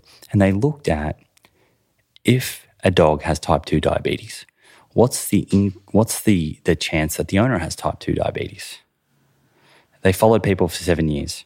If a dog was diagnosed with type 2 diabetes, there was a 32% increased chance that the owner would also have type 2 diabetes. This speaks to the fact that not only do we share our lifestyles with those around us, our friends, family, but also our pets, and we share the risk with them. So, what if you reversed that relationship and looked at the incidence of diabetes in the owner and then to the dog? May well be similar. I think it's just a signal.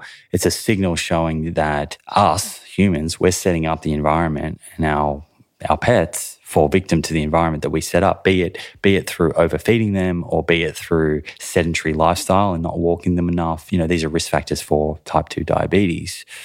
All of this, and there is other examples in the book, really describe that we can have poor genetics. I can have poor genetics for cardiovascular disease that predispose me to cardiovascular disease. But they probably make up about 20% of our fate. That's what the science suggests. And the rest of it, 80%, 4/5, so much more, is in our control.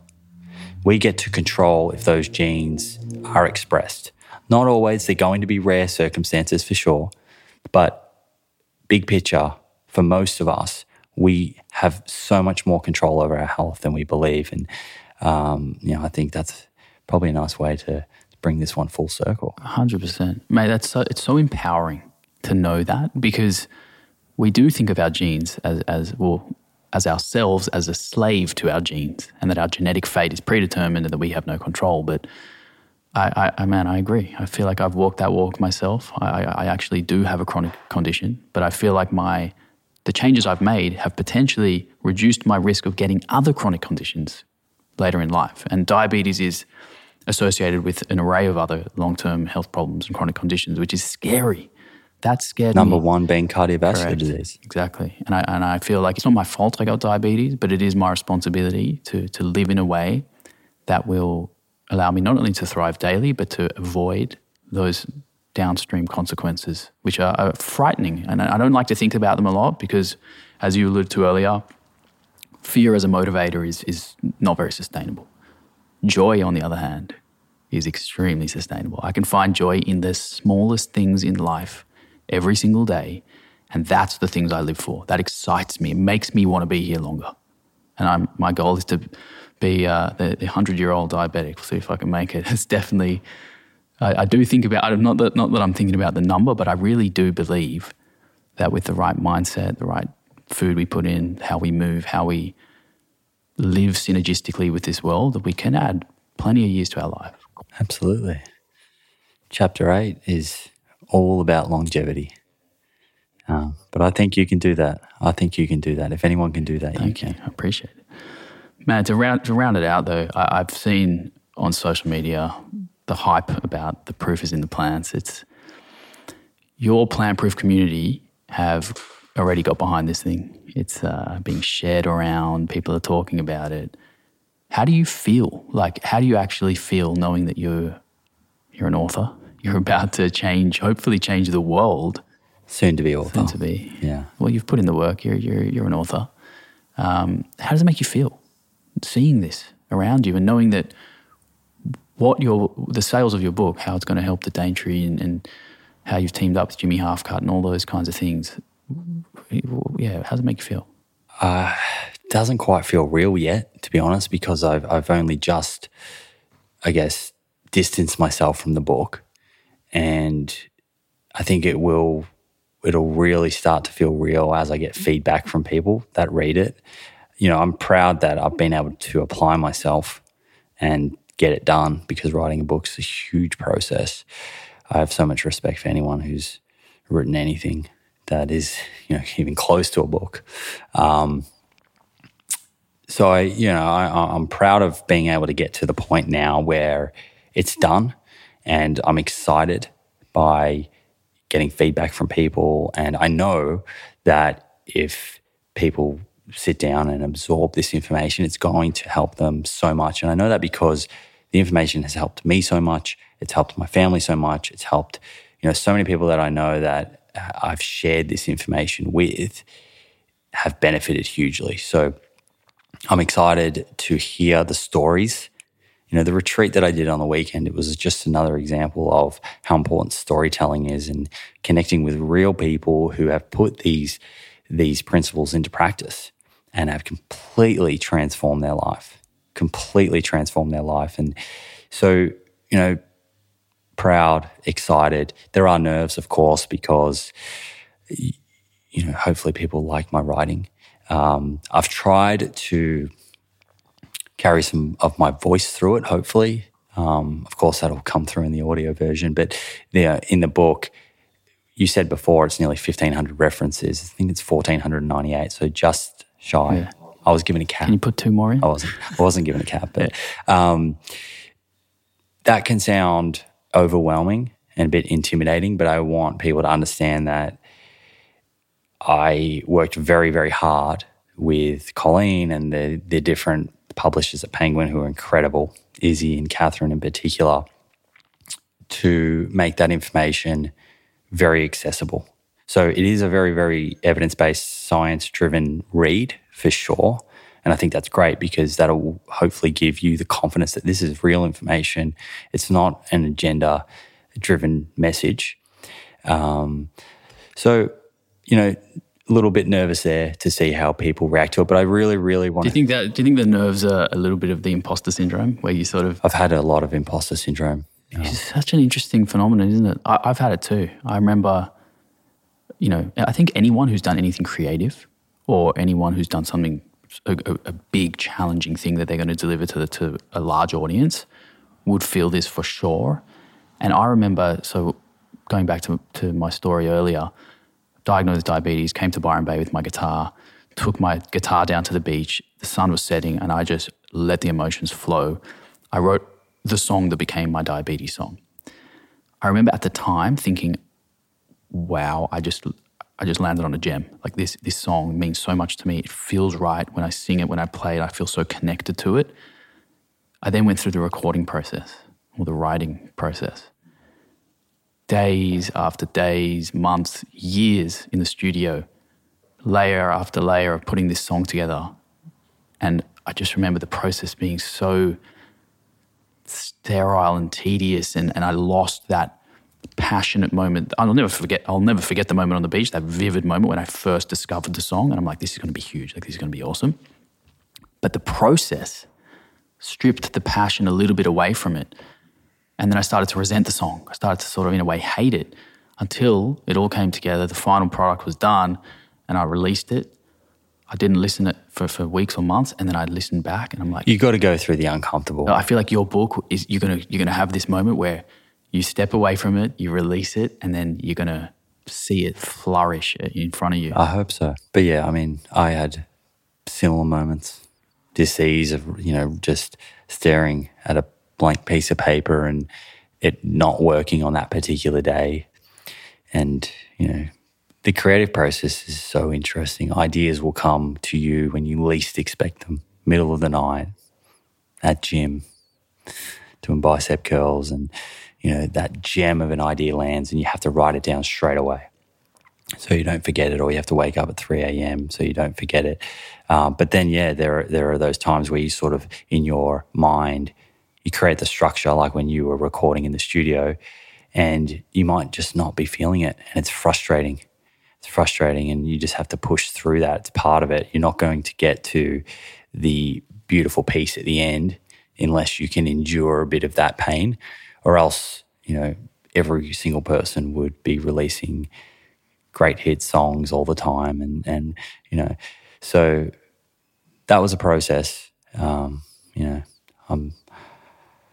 sure I'll write another book. I need a break. Yeah, have a break. You deserve a bit of a time off. Mate, I'll leave you with a little hypothetical scenario. Okay. This might be a nice way to just really close the chapter. So imagine you are in an elevator.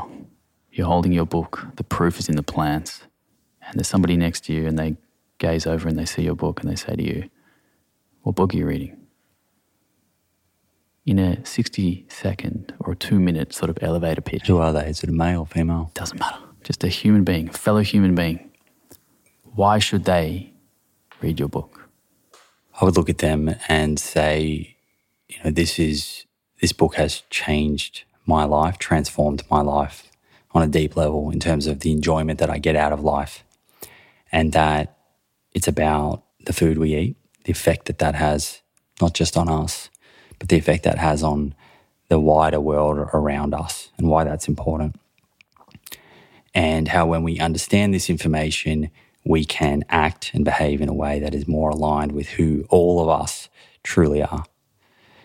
And I would say to them that I can almost guarantee the way that you're eating is not the way that science suggests is best for your health, not for your family's health.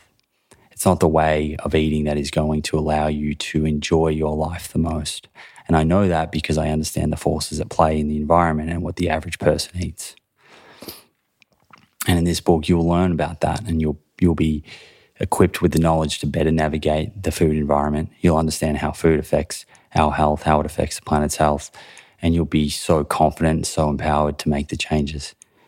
And when you make those changes, I don't want anything in return from you except for you to pay this forward by, at this stage, I'd probably put the book in their hands, but I wouldn't let go of it yet. To pay it forward by sharing this book with everyone around you that you love and leading by example for your community to follow. And at the end of the day, you will be living with more purpose than you probably have ever imagined. You'll be changing the health and life of people around you from far and wide. And what greater purpose is there than that? Beautiful. Beautifully said. What a pitch. Can we have a song to take us out? Yeah, you want me to round this out with a little tune? Okay. Where's my guitar? So this, I feel like you're probably a little sick of this song by now, right? Admit it. Is this the theme song? I've been playing this. Give us the theme song. It's fitting. Mate, I've been playing this song every day in Byron. I love it. 2-3 hours a day. I love it. Been working on a newie. Pre-dinner, the tunes come on. But anyway, before I do play this song, I just want to thank you for having me back on. Mate, I could talk to you all day about this stuff. I know, we've gone 2 hours, right? Have we? Wow, I don't know, who knew? And I might just thank the listeners, because there have been an enormous amount of people who have supported this show. And, while, of course, my dad, his story was very, very inspirational, planted a seed and got me going in the writing process, the support and love and questions from the community really inspired me to get through those days where it was tough to write. So, from me to you, thank you. Drew Harrisberg, Byron Bay. Take it away.